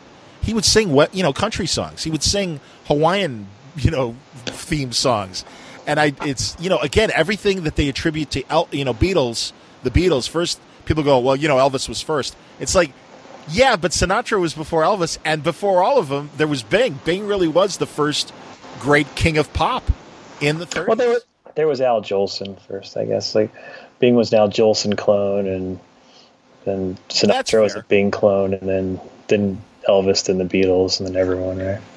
And I love, too, that the press wanted to, say, oh, Hope and Sinatra hate each other. It's like, no, we like each other a lot. I love in the Rat Pack movie, Robin and the Seven Hoods, when Bing shows up, and Bing is absolutely swinging right there with the guys that are 20 years younger, or that wonderful duet in High Society. Oh, yes. Swell party it is. Good Lord, I love that song. And truly, they are at their peak, both guys, and it's literally like watching an amazing tennis match. These 2 incredible singers just topping each other with each line and just, blending together. And I love the stuff with Louis Armstrong in High Society is amazing. The song about the history of jazz. Yes. You got Louis Armstrong just scatting along, and Bing just taking this great bass line singing, and it's incredible. And also how he stuck up for people like Louis in the 30s when there were places in the South that they'd make shorts together. And it's like, yeah, we don't want to run those. And it's like, hey, I'm not making these if Louis not with me. And just the respect that he had for all these other musicians. Were there stories to the contrary in Gary's books? I haven't seen them yet, or I don't remember them. No. For his time, he was fairly progressive in terms of that kind of stuff. Yeah. Especially with paying respect to the guys who got him. Because Bing would be nothing without Louis Armstrong. Louis Armstrong sort of founded that type of singing, which is why that song is so ironic in high society, because here he's singing about jazz, and here's the founder of jazz is standing next to him, and he just gets a little bit of a solo. Yeah, that's true. You're right. Well, and again, he's got Louis' band backing him up at least, and then. That's true. But I honestly, Bing continues to fascinate me, and also, in a very rock and roll sense, quite the Hellraiser. Was like arrested all the time for drunk driving and smashing his car. And sorry about that, Your Honor. I didn't know it was that big of a deal. Is that a problem? Yes, it is, Bing. Are we going to talk comics and Bing Crosby for 2 hours? Because I am in. This is the best conversation ever. We always have to talk a little Bing. Come on. We have to. I can get it. For God's sake, it's like Loeb and I were in a meth out jag for years. We couldn't help it, for crying out loud. Oh, good stuff, man. No, so Bing. This is my brain. Bing had an affair with Grace Kelly, which makes no sense in my head. During High Society, I would have. During High Society. Well, Grace Kelly had, God bless her, but she had an affair with most of her co-stars. I was going to say, yeah, she was, forgive me if this sounds inappropriate, but yeah, she was quite the minx. She got her. Yeah, but in an empowering sort of way. She Sure. But I just watched Rear Window with my son. My son got surgery on both his feet because his feet weren't growing the right way. Aww. So, but I was very stressed, but he came through. He's such a trooper. So he's 10 years old, and he turns 10 tomorrow. And such a trooper, but he was stuck at home. He couldn't move with his feet in casts. And I was like, we're watching Rear Window. Genius. That's fantastic. It's a great movie. Right? And so I watched it with him, and so then for the rest of the day, we're looking at the window trying to find murders. And I was like, have you ever seen it on the big screen? No, I never have. In the 80s, there were like several Hitchcock movies that were pulled off of television for a few years from the 60s through the 70s, and it was kind of in his will that so many years after his death, he would re-release them in the theaters, and then they went to home video, and they were back on cable and stuff. And it was Trouble with Harry and Rear Window and Vertigo, and I can't remember what the fourth one was right now. But anyway, saw Rear Window, and it was downtown Chicago. I was downstate at Illinois State University, about 2.5 hours from Chicago. Took the road trip with a buddy to just see Rear Window on the big screen. And that amazing slow-motion kiss when Grace Kelly reaches in. And I'm telling you, on the big screen, it is very impressive. And it really is this just this amazing slow-motion shot. And you really do appreciate that. I wanted to ask you, as you say you're kind of borrowing ideas from noir, what can you tell me some of the noirs that you've been watching and, what you've been enjoying? What did I watch? I'm watching some of the classics.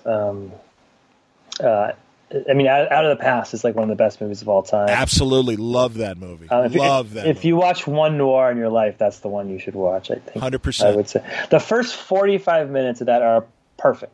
Like if the second half is very, very good, it's like an A+ movie, but the first half is a perfect movie, and if the second half was as good as the first half, it would be like better than Citizen Kane.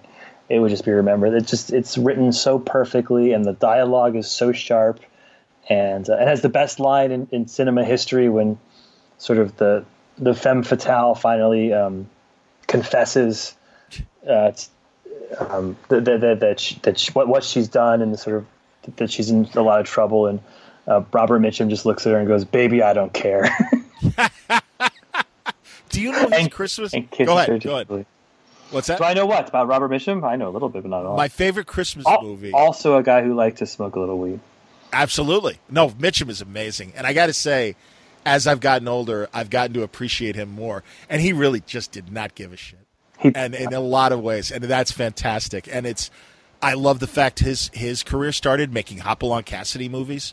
And he loved it because he's like, hey, you're outside all day. You get a good box lunch. I'm hanging out with my friends. It's fantastic. But I love my favorite of recent years. I had never seen it until about 5 years ago, and now it's hands down one of my absolute favorite Christmas movies. It's called Holiday Affair, and it's Mitchum and Janet Leigh, and Wendell Corey. Wendell Corey from Rear Window is the cop, and you know him from a million other supporting roles in films and television. And the whole thing is. Janet Leigh is a widow, and she has a young son. And Wendell Corey is really pressing hard about, hey, let's get married. It'll be good for the kid. The kid's just not connecting with Wendell Corey. And all of a sudden, Robert Mitchum is this like near-to-well salesman who is in a department store, loses his job, and just kind of gets like sucked into first through the kid and the toys that he's selling at this department store. But then he meets Janet Leigh, and I always say it's like Robert Mitchum took a wrong turn in Out of the Past and suddenly found himself in a Christmas movie. And it's just like, all right, I'm here. I'll just do it. And really the subtext is, hey, Janet, I know Wendell's a good guy, but I think you ought to marry me. And just in that very nonchalant kind of way. It's great. And I just love it. It's really interesting. And I mean, Janet Leigh's trying to be a strong woman, a widow that lost her husband during the war and everything. Late 40s movie. I absolutely, if you've never seen it, I absolutely recommend it as a fantastic Mitchum movie. So, another weird Mitchum movie? Do you know, I want to say it's called The Trouble with Harry, and Jack Webb directed it and co-stars in it. And it's not a perfect movie at all, but it's a fascinating movie because it's trying to be a wiseacre army movie. And it's so strange because you're so used to straight-laced Jack Webb being Joe Friday. But that said, he was a real fan of comedy. And even before he was doing Dragnet on radio for a very brief time, he had this crazy sketch show of comedy called The Jack Webb Show. And it was pretty funny, actually. But this movie is not funny. Or maybe not Trouble with Harry, Trouble with Archie, I think. Definitely Archie's in the title. Well, I just saw Sunset Boulevard recently. He's the comedy best friend in Sunset Boulevard. Yes, Jack Webb, absolutely he is. No, I love Sunset Boulevard. My father worked for Jack Webb back in the day. Wow, doing what? He was. I mean, it's gotten more. My father is the teller of the best of fish stories, so you never know. But he had some job for him right out of college back in 1968, where like Jack Webb was selling stories to the movie studios, and my dad was helping him develop these stories or something. So my dad will tell you Jack Webb stories all day long. Holy cow! Because another fascinating Hollywood guy that's only known for Joe Friday, but no, he had a lot of power at Universal. He created Emergency along with Chad Dragnet and Adam 12, and Stephen Cannell, the old great A-Team creator and Wise Guy, and so many other amazing shows. Co-creator of 21 Jump Street. He talked about first coming to write for Webb on Adam 12 and had great stories about working for Jack Webb and stuff. And I truly, Pat Novak is the closest thing to a great noir radio show, I think. Pat Novak for Hire. And that's a detective character that Webb played and is constantly getting the shit kicked out of him by the antagonists that he has to face and stuff, and has nothing but a contemptuous relationship with the police. It's very, very funny. Well, I'll tell you one of my favorite noirs, and I've talked about it with our mutual friend Mike Cronenberg, the Setup, Robert Ryan. Oh, I love it. Did you know I did a comic book that was dedicated to that movie? I did not. Tell me. I did it. People don't know. So sorry, you were probably going to go. But the Setup is it's a boxing story with Robert Ryan, and it's like there's like a well, anyways. I did a command. It's just one of the issues I like most that I've ever done is this Commandy issue for this Commandy challenge. Oh, sure. Yeah. And I did it with Kevin Eastman, who did the Teenage Mutant Ninja Turtles. Holy cow! I'm gonna have to go back and grab that issue. I've got them all. I just haven't sat down with all of them yet. And Freddie Williams was on the inks. Oh, fantastic! It's one of the most gorgeous comics I've ever worked on.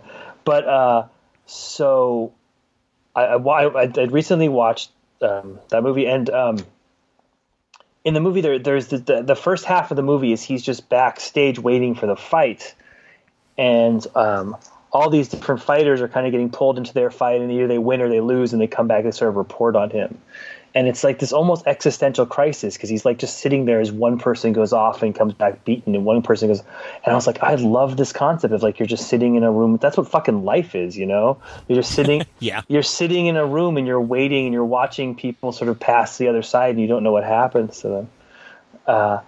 And so I did. And at the time, I had to do this issue of Commandy. I was like, I'm going to do that. I'm going to make that about life. So I did an issue of Commandy where that's exactly what happened. Commandy is stuck in a room, and he doesn't know why, but sort of he's with a group of people, and every few days one of them gets pulled out, and he doesn't know where they go or why, and he sort of has to deal with it was just a metaphor for life, but it was just totally stolen from that movie. That's fantastic. Also, for comic fans, basically the first issue of Daredevil and the fate of Jack Murdock is pretty much the setup. Oh yeah, 100%. Because it's Ryan plays a fighter that is asked to take a dive. Take a dive, yeah. Yeah, to allow this young up and coming contender to build on his record. And Ryan's kind of broken down, doesn't have the greatest record. And yeah, it becomes kind of this like crisis of conscience in terms of his own self-respect versus making an easy buck, falling to this guy. And it's all done in real time, which is amazing. It's like a 71-minute movie, and it all takes place like you're seeing it as it like unfolds. And it's a great movie. And Robert Wise, the director, I always say Robert Wise is one of the most unsung Hollywood directors. And some people say, and I've talked about this with Gabe, because Gabe's a big film buff too, and he's like, well, that's because he couldn't like decide on a style. And I said, I disagree. And I'm like, no, that just means he was versatile, because he did that movie. He did The Sound of Music. He did The Day the Earth Stood Still. He's if you look at the body of films that he did the first Star Trek, the motion picture. He did that film. It's incredible, the body of work and just the different things he could do. And they're all incredible. I mean, honestly, even Star Trek, the motion picture, which isn't a perfect movie, I think it's not his fault. It just got bogged down by the special effects. It's no, he's an amazing director, and truly, the setup I think is his absolute classic. So he was Wells' editor for Kane and for Magnificent Ambersons. I agree. So, if you haven't seen the setup, you should see it. It's tense and good and dirty and wonderful. Yeah, totally. And and again, covering boxing as I did for a long time in print and on radio, if you go to like a local show, it pretty much, it's a little over dramatic in terms of the crowd, but kind of not that much different than what actually happens. And just you get kind of the bloodlust of the fans. It's incredible. It's an amazing movie. And Robert Ryan, again, much like Robert Wise, vastly underrated actor. I love Robert Ryan. Yes, Robert Ryan is amazing. Good stuff, man. There you go, King. We can wrap if you'd like. We can keep going. It's up to you. I want to at least talk a little bit about Stan Lee. I feel like we have to. Oh, sure. Absolutely. And we have in the past, and you've talked about your encounters, but certainly with Stan's passing. No, I want to take issue with you because I heard your wonderful podcast the day after Stan passed. With Fred Van Lent. With Fred. Which I thought was perfect and exactly what I wanted that day. And oh, thanks, man. Thank you for putting that out. But I was yelling at the podcast because I felt that I felt like you were almost too caveating his accomplishments. Oh, interesting. Go on. And it's hard to say he's underrated at this point because I think in pop culture he's overrated to the sort of average person, and his reception at death, you couldn't ask for more than that. If you're thinking about like Herodotus saying you judge a man by his death and how people talk about him, like Stan Lee won the game, right? No question. He's so appreciated. But I feel like among comic book fandom or among sort of the super nerds that we are, there was always this sort of like, yeah, but kind of attitude of form, yeah, but, he, there's the Jack stuff and the Steve stuff and, and they like you go back to his original sin of whether he got Jack fired from Marvel and all that. And so there was so much butting. I feel like he didn't get enough credit almost for what he did. Just looking at, because I've read so much of his stuff and I've read so much of Kirby's stuff without him and Ditko's stuff without him. Sure. And so I think like you can't ever say that he created the things that the bad newspapers say that he created Spider-Man. Obviously, those were not his own creation. But I think it is legitimate to say that he created the Marvel universe I think Agreed. that is a legitimate statement. That his work that he didn't create any single character, but the concept of that universe and the feel of it and that part of that legacy does sort of belong to him in a bigger way. I agree with you. Absolutely. No, and I welcome counterpoints to what Fred and I tried to do. You know, that show literally fell in our laps because I was going to talk to Fred about a couple of his current works that he has out there, and then we got the word that Stan passed away, and I think we even talked about it on the podcast. He's like, hey, can I come on in a half hour later because I got to go on BBC Radio and talk about Stan? I'm like, sure. I'm like, I get it. And then, you know, again, he wrote the comic book history of comics. So I thought, oh, he's a comic book historian. And yeah, again, complicated guy, but no, you're 100% right. And you're right. That connectivity of the Marvel universe should not be ignored. And clearly probably was a Stan device of all of a sudden Thor flying over the Daily Bugle for a second and just that kind of appearance or a mention of what's going on in another comic book, you know. But I just, like, as in what I mean, there's many things that amaze me about Stan Lee, but just looking back, like, okay, so he's the editor at Marvel Comics. So his lineup of artists was basically Jack Kirby, Steve Ditko, and Don Heck, which, you know, sure, right? Yeah, that is a Dick lineup. Ayers. And Dick Ayers, that's like a lineup for the ages, right? Agreed, absolutely. But it's not the greatest. I don't think it's the greatest lineup of artists in the history of comics, or the history of comics that were available to editors. Like I just read a huge Infantino, and he pointed out that in the beginning of DC Comics, Infantino, Toth, and Joe Kubert were sort of the young guns, and they were sort of considered the sort of the heart of it. And I was like, if I had to put up Kirby, Ditko, and Heck or Ayers against those three, I was like, that's a pretty even match. Like I feel like those, just in terms of my own personal tastes, but you never got the genius out of those people at DC that they got the genius out of the people at Marvel.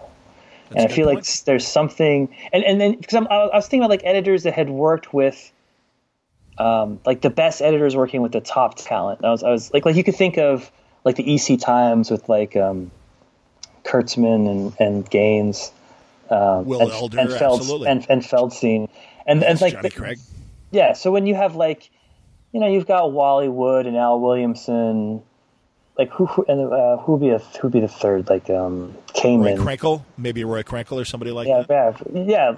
To me, I like Jack Kamen better than Roy Krenkel. But like those, but like like those artists are, I think, as good as, maybe not as imaginative, but I mean, I think they had just as much potential. But even though they didn't get out of those what Stan got out of his artists and his thing, and those artists without Stan. So to me, like his legacy as an editor and as a chief and as a spokesperson, I don't know. I think he did something unique and to be appreciated for all time there. Like just in terms of he's like the greatest comic book editor of all time. Sort of interesting, yeah. Rather than just look at him as the greatest sort of comic book writer of all time, he's probably one of the top 10 writers of all time, but he's definitely the greatest editor of all time, which I think might be even more important. I completely agree with you, and I think that's an excellent point to make. No question. I mean, he changed the language of comics to the point where DC was trying to figure out what Marvel was doing. And every time they couldn't get to the basic point of, no, they're just really well made.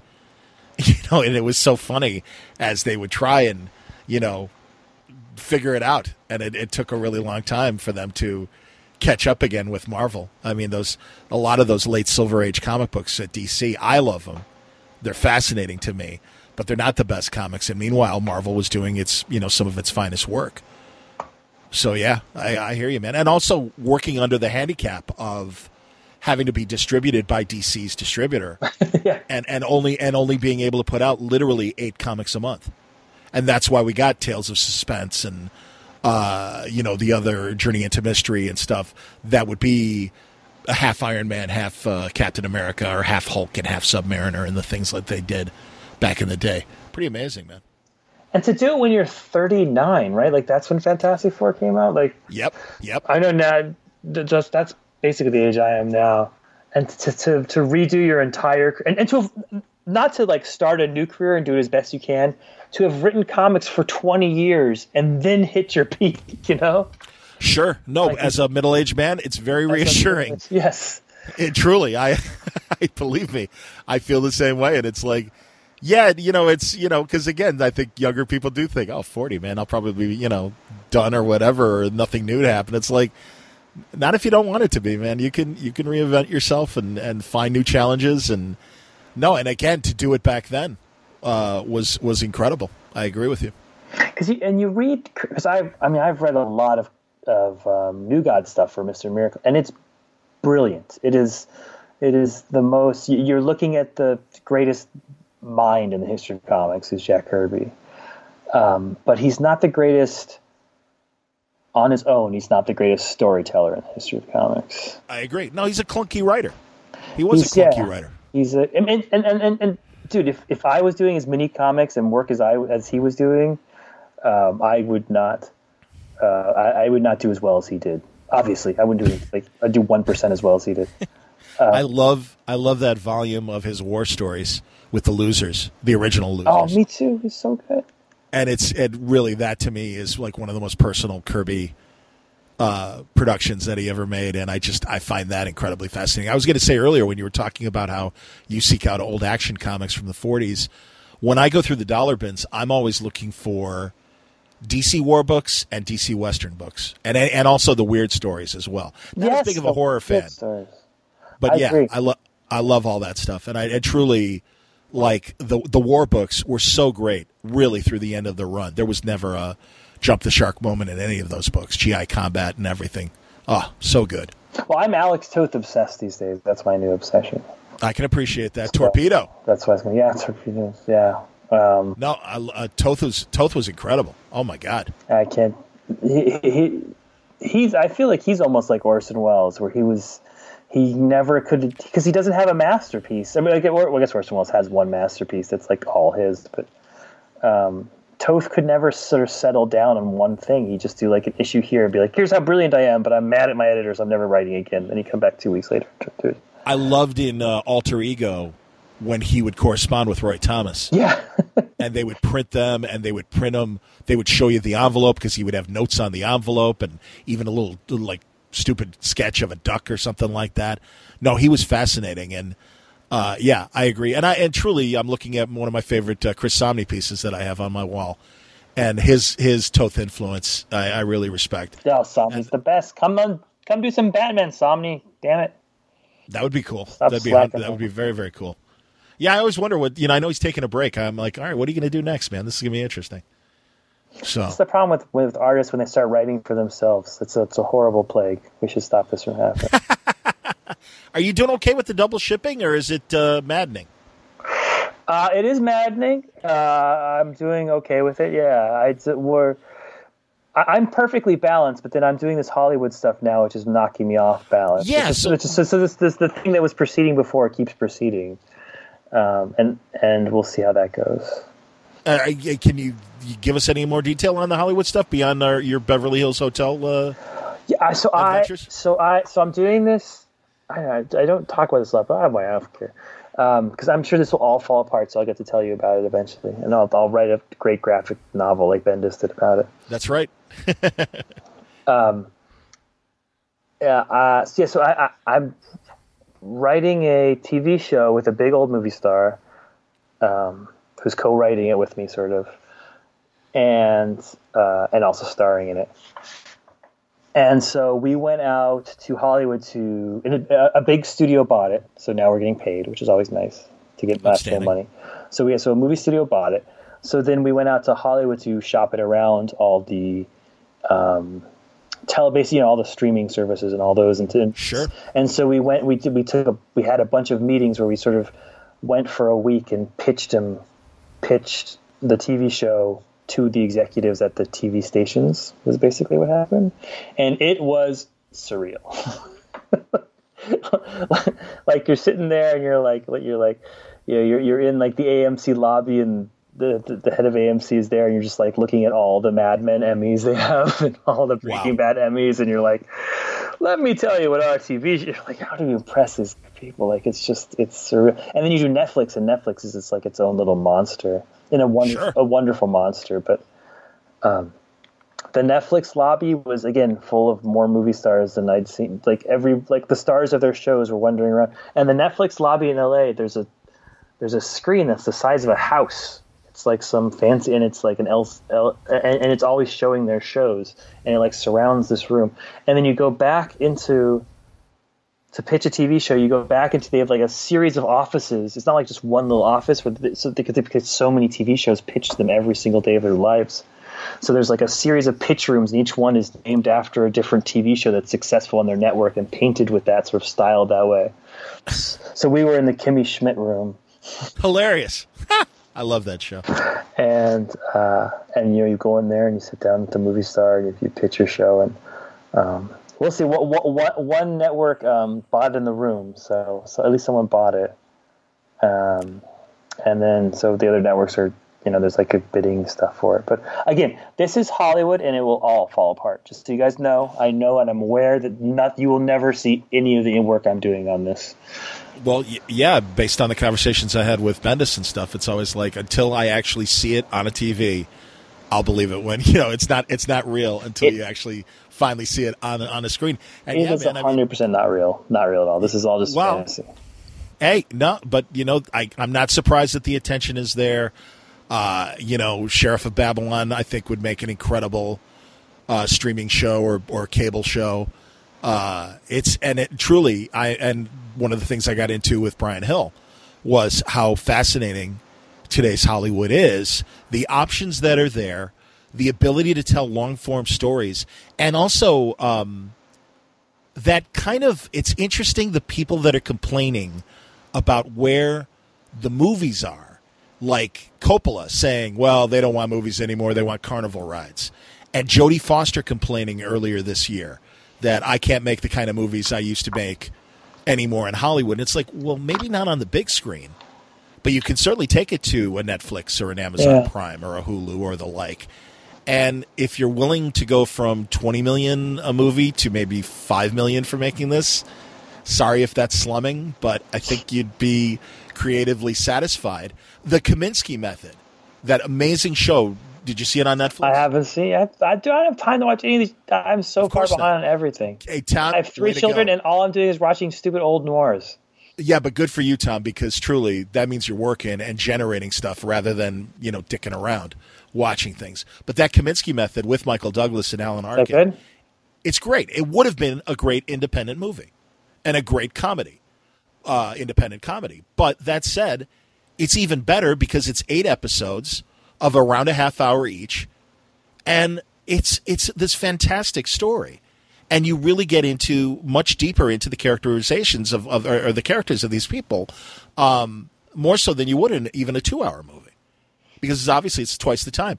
But it's rich, it's interesting, it's funny, and it's like, that's fine. The game has transferred from the big screen to these streaming services, but I think in a much more richer storytelling way. So I don't see it as a bad thing. And especially a guy like Coppola, as Hill and I were pointing out to each other, there's one of the original mavericks that changed the status quo of movie making in the 60s in the studio system. And for him to complain where motion pictures are today, it's like, wow. I kept saying it's like they should bring, like when Bendis brought the X-Men of the 60s to the modern era. And it's like, I would love for Maverick Francis Ford Coppola to hear what you're saying right now. And I have a feeling he'd slap you for saying, like, dude, did you forget who we were? Did you forget what we were doing? It's like, that's fine. This is, let things change. And it's interesting. I just got my my SAG screeners, or I got notification, I should say, of what screeners I'm getting for SAG. And not only do we get, it's insane. I mean, truly, took this new radio job, and the last thing I expected was suddenly to become a member of the Screen Actors Guild, but here I am. And it's great. I get to vote for the awards, which is hilarious. That's awesome. And we get the film screeners and also the television screeners. And yeah, I was just going over the list, and it's funny because usually I'll take them with me and have like a DVD movie night or TV night with my cousins who don't have things like Netflix or didn't see one of the movies. Last year it was Darkest Hour. My cousin's a huge history buff, so we watched Gary Oldman playing Winston Churchill, and he loved it. I'm reading a Winston Churchill biography right now. Oh, fantastic, man. I'm a huge fan. No, I think it's a great time in media, and truly and I'm really happy for friends like you that have great creative ideas and that Hollywood is listening. So whatever happens, I'm sure it's not the last bunch of Hollywood meetings you will ever have. So, but it's I never know if it's. I love writing comics like with all my heart. And I never know if it's worth it. Like you write a TV series, you work on that for 2 to 3 years of your life. It comes out, and I feel like people pay attention to it for a week. And then it kind of goes away. Like Sean Penn was in a TV series this year. Nobody noticed. That's right. It was that astronaut show or whatever. Yeah, some space. Yeah, an astronaut show. Or whatever. It's like, on Hulu. Yeah. You can dedicate years of your life to a show. Whereas a comic book, the audience is smaller, but I think you can make something that lasts and makes an impact almost just as much. I feel like sometimes, or at least to me, it matters as much to me. I hear what you're saying, and I do think that we're at a slightly oversaturation of all the streaming services. But I also think that, again, at least these people are getting the opportunity to make these shows. And, just like any other kind of media, there's great shows. There's not such great shows. Yeah. Jeff Daniels did that show where he was Richard Clark. He wasn't Richard Clark. He was another 9/11 intelligence That's specialist. Right, yeah. The Tower Falling Tower or something? Yeah, Falling Tower or something, yeah. Yeah, I read the book back in my CIA days, I forget, yeah. There you go, man. Yeah, no, crazy stuff. I'd love to get into politics, but I also don't want to keep you up, so we can, I'm fascinated by the current scene. I mean, I can't help it, and looking with interest to see how things unfold. I think unfold is how things break. Everything seems to be breaking apart. Yes. It's going to be wild. It's going to be wild. Yeah, 2019 is going to be a very interesting year politically. I agree. Very, very, very interesting times, unfortunately. Yes, unfortunately. I think that's the best way to put that. The blessing and the curse of interesting times, no question. So, well, the good news is interesting comic books from Tom King, and they continue to be. And I'm glad you're experimenting. I see it in the Superman story in Walmart. The Batman stuff continues to fascinate, and this rabbit hole that we're going down with Bruce is pretty amazing. And truly, man, I think about, you had the tough assignment of following Scott Snyder. It's very hard to follow Scott Snyder. He's a very charismatic guy, and he's a wonderful writer. Absolutely, man. Yeah. No, you're in the same position that Brad was when he was following Kevin Smith on Green Arrow. And it was like, oh, look at this. Isn't this interesting? But then times 50 or 100 when you're finished with your run. But, I'm telling you, this is great. From Once a Crowded Sky, when I met you with Tom Fowler, to where you are now, it's been a pleasure watching the evolution of Tom King. Tom Fowler has to come back and do some Batman. That guy's a genius. That's a great idea. That's a wonderful Actually, no, I take that back. Tom Fowler needs to go and make Mad Magazine again. Tell him I said that. I have a little hope because Bill Morrison, the wonderful guy that was with Matt Groening, Futurama, and the like, running Mad Magazine these days. So I fingers crossed that Mad will find its way back to being pertinent again. Who was I just talking to about Mad? And I bought Dick DiBartolo's book about Mad and about how Gaines would take, these incredible trips with his staff all around the world. Yeah, to visit the Haiti guy, that's the favorite. Yes, the one subscriber of Mad Magazine in Haiti. Can you imagine that being like at your house and Bill Gaines and all these Don Martin and all these people show up at your door? Sergio Aragonis. We should ask Sergio about that sometime. You should have Sergio on this. Oh, can I tell you a Stan Lee? It's been forever. It's been forever. I know. I got to get Sergio back. Go on. Can I tell you a Stan Lee story that I didn't hear anyone telling? Oh, please. Absolutely. No, of course. This isn't my story. I'm going to screw it up, but I'm going to tell it anyways.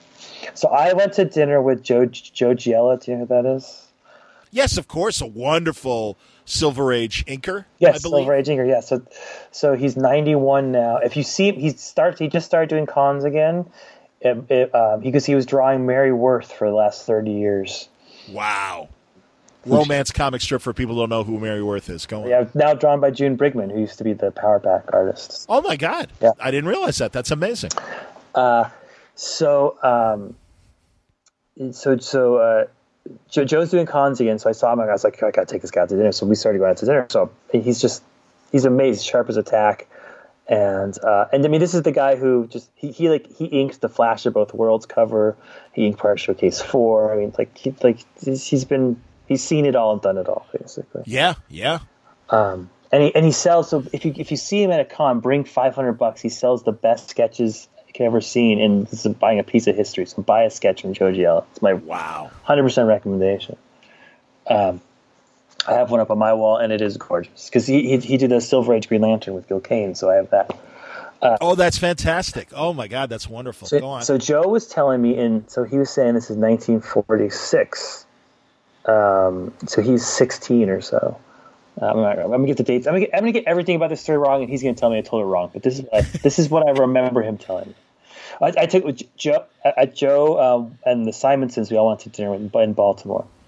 The Simonsons are the best people in the world. So yes, indeed, wonderful couple. Yes, and Walt Simonson is my personal hero, and I want to be him when I grow up. So Joe was telling the story. He was and this is the way he was 16, and he was an artist and had gotten like a few minor gigs, and he finally got a gig at Atlas Timely, whatever pre-Marvel was. Sure. And his dad had lost his job, and the way he described it, he said there were literal house payments coming in that weren't going to be made if he didn't draw this well. So he did all his time as a teenager. He drew this whole story up. And he went to time. Stan gave him the story, gave him the script, and he drew it up for Stan. And he lived in Long Island. Took the train to Manhattan. Got off the train to go give this stuff to Stan, and looked behind him and realized he had left all the art on the train. Oh my God! And it was his first gig it was his first breakout gig. The mortgage of his parents' house was flying away in a subway. And he collapsed to his knees and just like tears on his face. He's like, I failed everyone. And he's like, now I'm gonna have to go and tell this boss who is depending on me to get this book out that I fucked up the gig and I can't make payment. And he went to Stan, and so I guess Stan had come back from the war, so just in that kind of era. And he fully expected Stan to be like, you ruined this comic, you're fired, you can never work for me. And Stan was like, all right, we're going to solve this problem. I'm going to call this guy. We're going to get in the room. We're going to get this done tonight. And we're going to get you paid. And wow. Yeah. And so rather than sort of berating him, Stan sort of saved him and made sure he could make that payment for his dad and could get his house, and like got his whole career started. And it's like a young, beautiful. This is 20 years before, or 15 years before the Fantastic Four. And he sort of saved little Joe Giella, who's still around. That's amazing. That's just like a nice little Stan being a mensch story from a long time. Absolutely, man, 100%. No, that's beautiful, man. And I'm sure so get Joe on so he'll tell the actual correct version of that, not the hyperbole version. But that's what I'm gonna have to see if I can find contact info for Joe. I would love to have Joe on. Oh, I have his email. I'll get it to you. Oh, that'd be great. Joe Sinnott was at Terrificon in Connecticut. I'm going this year. Terrific. You're going to Terrificon? Yeah. I heard you talk about it. I was jealous and I wanted to go, so I told my con agent we're doing Tom, I swear to God, it's a great show, and Mitch is a terrific guy who runs the con, and we will have a blast, I'm telling you, and we will do wonderful panels. And I'll tell you off the air, someone who they Mitch emailed me, and he said, by the way, I just talked to Creator X, a classic Silver and Bronze Age creator, and he's like, I told him that you'd be moderating his panel, and he said okay. And I'm like, oh my God. And I was truly, and I mean, really, like I said, you heard the panels because you listen. I mean, even the one, and that I didn't even host, the one that Paul Kupperberg did with Barbara Freelander about DC Romance. That was amazing. That was a really holy shit. Howard Chaykin loved that panel. Howard's like, I can't believe that was incredible. I'm like, yeah. So no, it truly very quickly became one of my absolute favorite cons. I'm very grateful that Mitch Halleck, the guy who runs Terrificon, likes what I do, because he had never heard of me. Franco vouched for me. and then he listened to a couple word balloons. He's like, "Oh, you're perfect for this show. You can do as many panels as you want." And like on Saturday, I did like 4 in a row, and I'm just like, "Oh my god, I feel like Cronkite on like one of the space missions, like not leaving the news desk for like 8 hours or whatever." But it was great. Oh my god, and the Robin panel just cracked me up. And you had Denny shitting on the idea, the concept of Robin. And Seeley called me after that, and he's like, "I was on this panel. Everyone hated Robin but me." It's true. I know. Seeley and I at the airport were drinking at the bar before our plane, and he's like, "You had a bunch of little kids in there that love Robin, and it really wasn't cool that all these old men were hating on Robin." And I'm just like, "Yeah, there's a little 8-year-old kid in a Tim Drake outfit, but I like Robin." Yeah, it was great. Jim Starlin and Roy Thomas talking about total inside I watched baseball. and I watched the YouTube video you put up too. The video is great. Yeah, it was these other guys that made the video and everything. But oh my god, I was just thrilled to be in the room while these guys were telling these amazing stories. The Infinity Gauntlet panel. No, these truly, he gets great men and women that both the modern era and the classic era. I'm so glad you're going, because we'll have a blast, man. Yeah, I'm looking forward to it. Absolutely. All right, King, I'll let you go. All right, thank you, John. Thank you, all the word balloons, and thank you especially to the Batman readers, because we're going through. It's a huge story, and you're at the middle of the second act when Batman's in a lot of trouble. So thank you for sticking with this, and I promise you the light is coming, but it's going to be pretty blinding.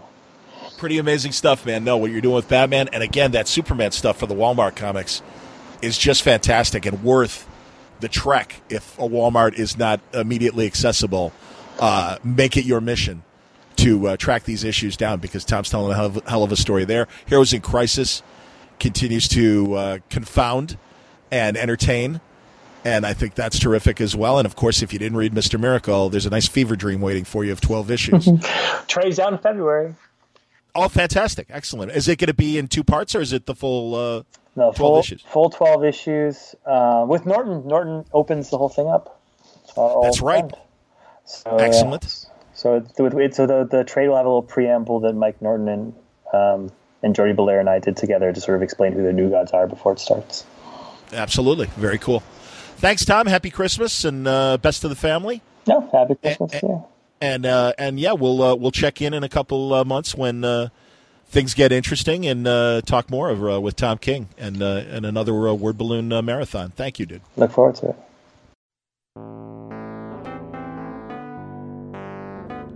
Great fun as always with my buddy Tom King, another guy that reached out while I was stuck in the hospital for a month and making sure I was okay. We had a great conversation after the one you just heard, but terrific. There's a few more episodes in the can that I'll be putting out in the days and weeks ahead. Really great stuff. Chris Iliopoulos is coming up, as I said last week, regarding my conversation with Brad Meltzer. We're going to get into his and Brad's upcoming PBS cartoon that is based on the I Am books.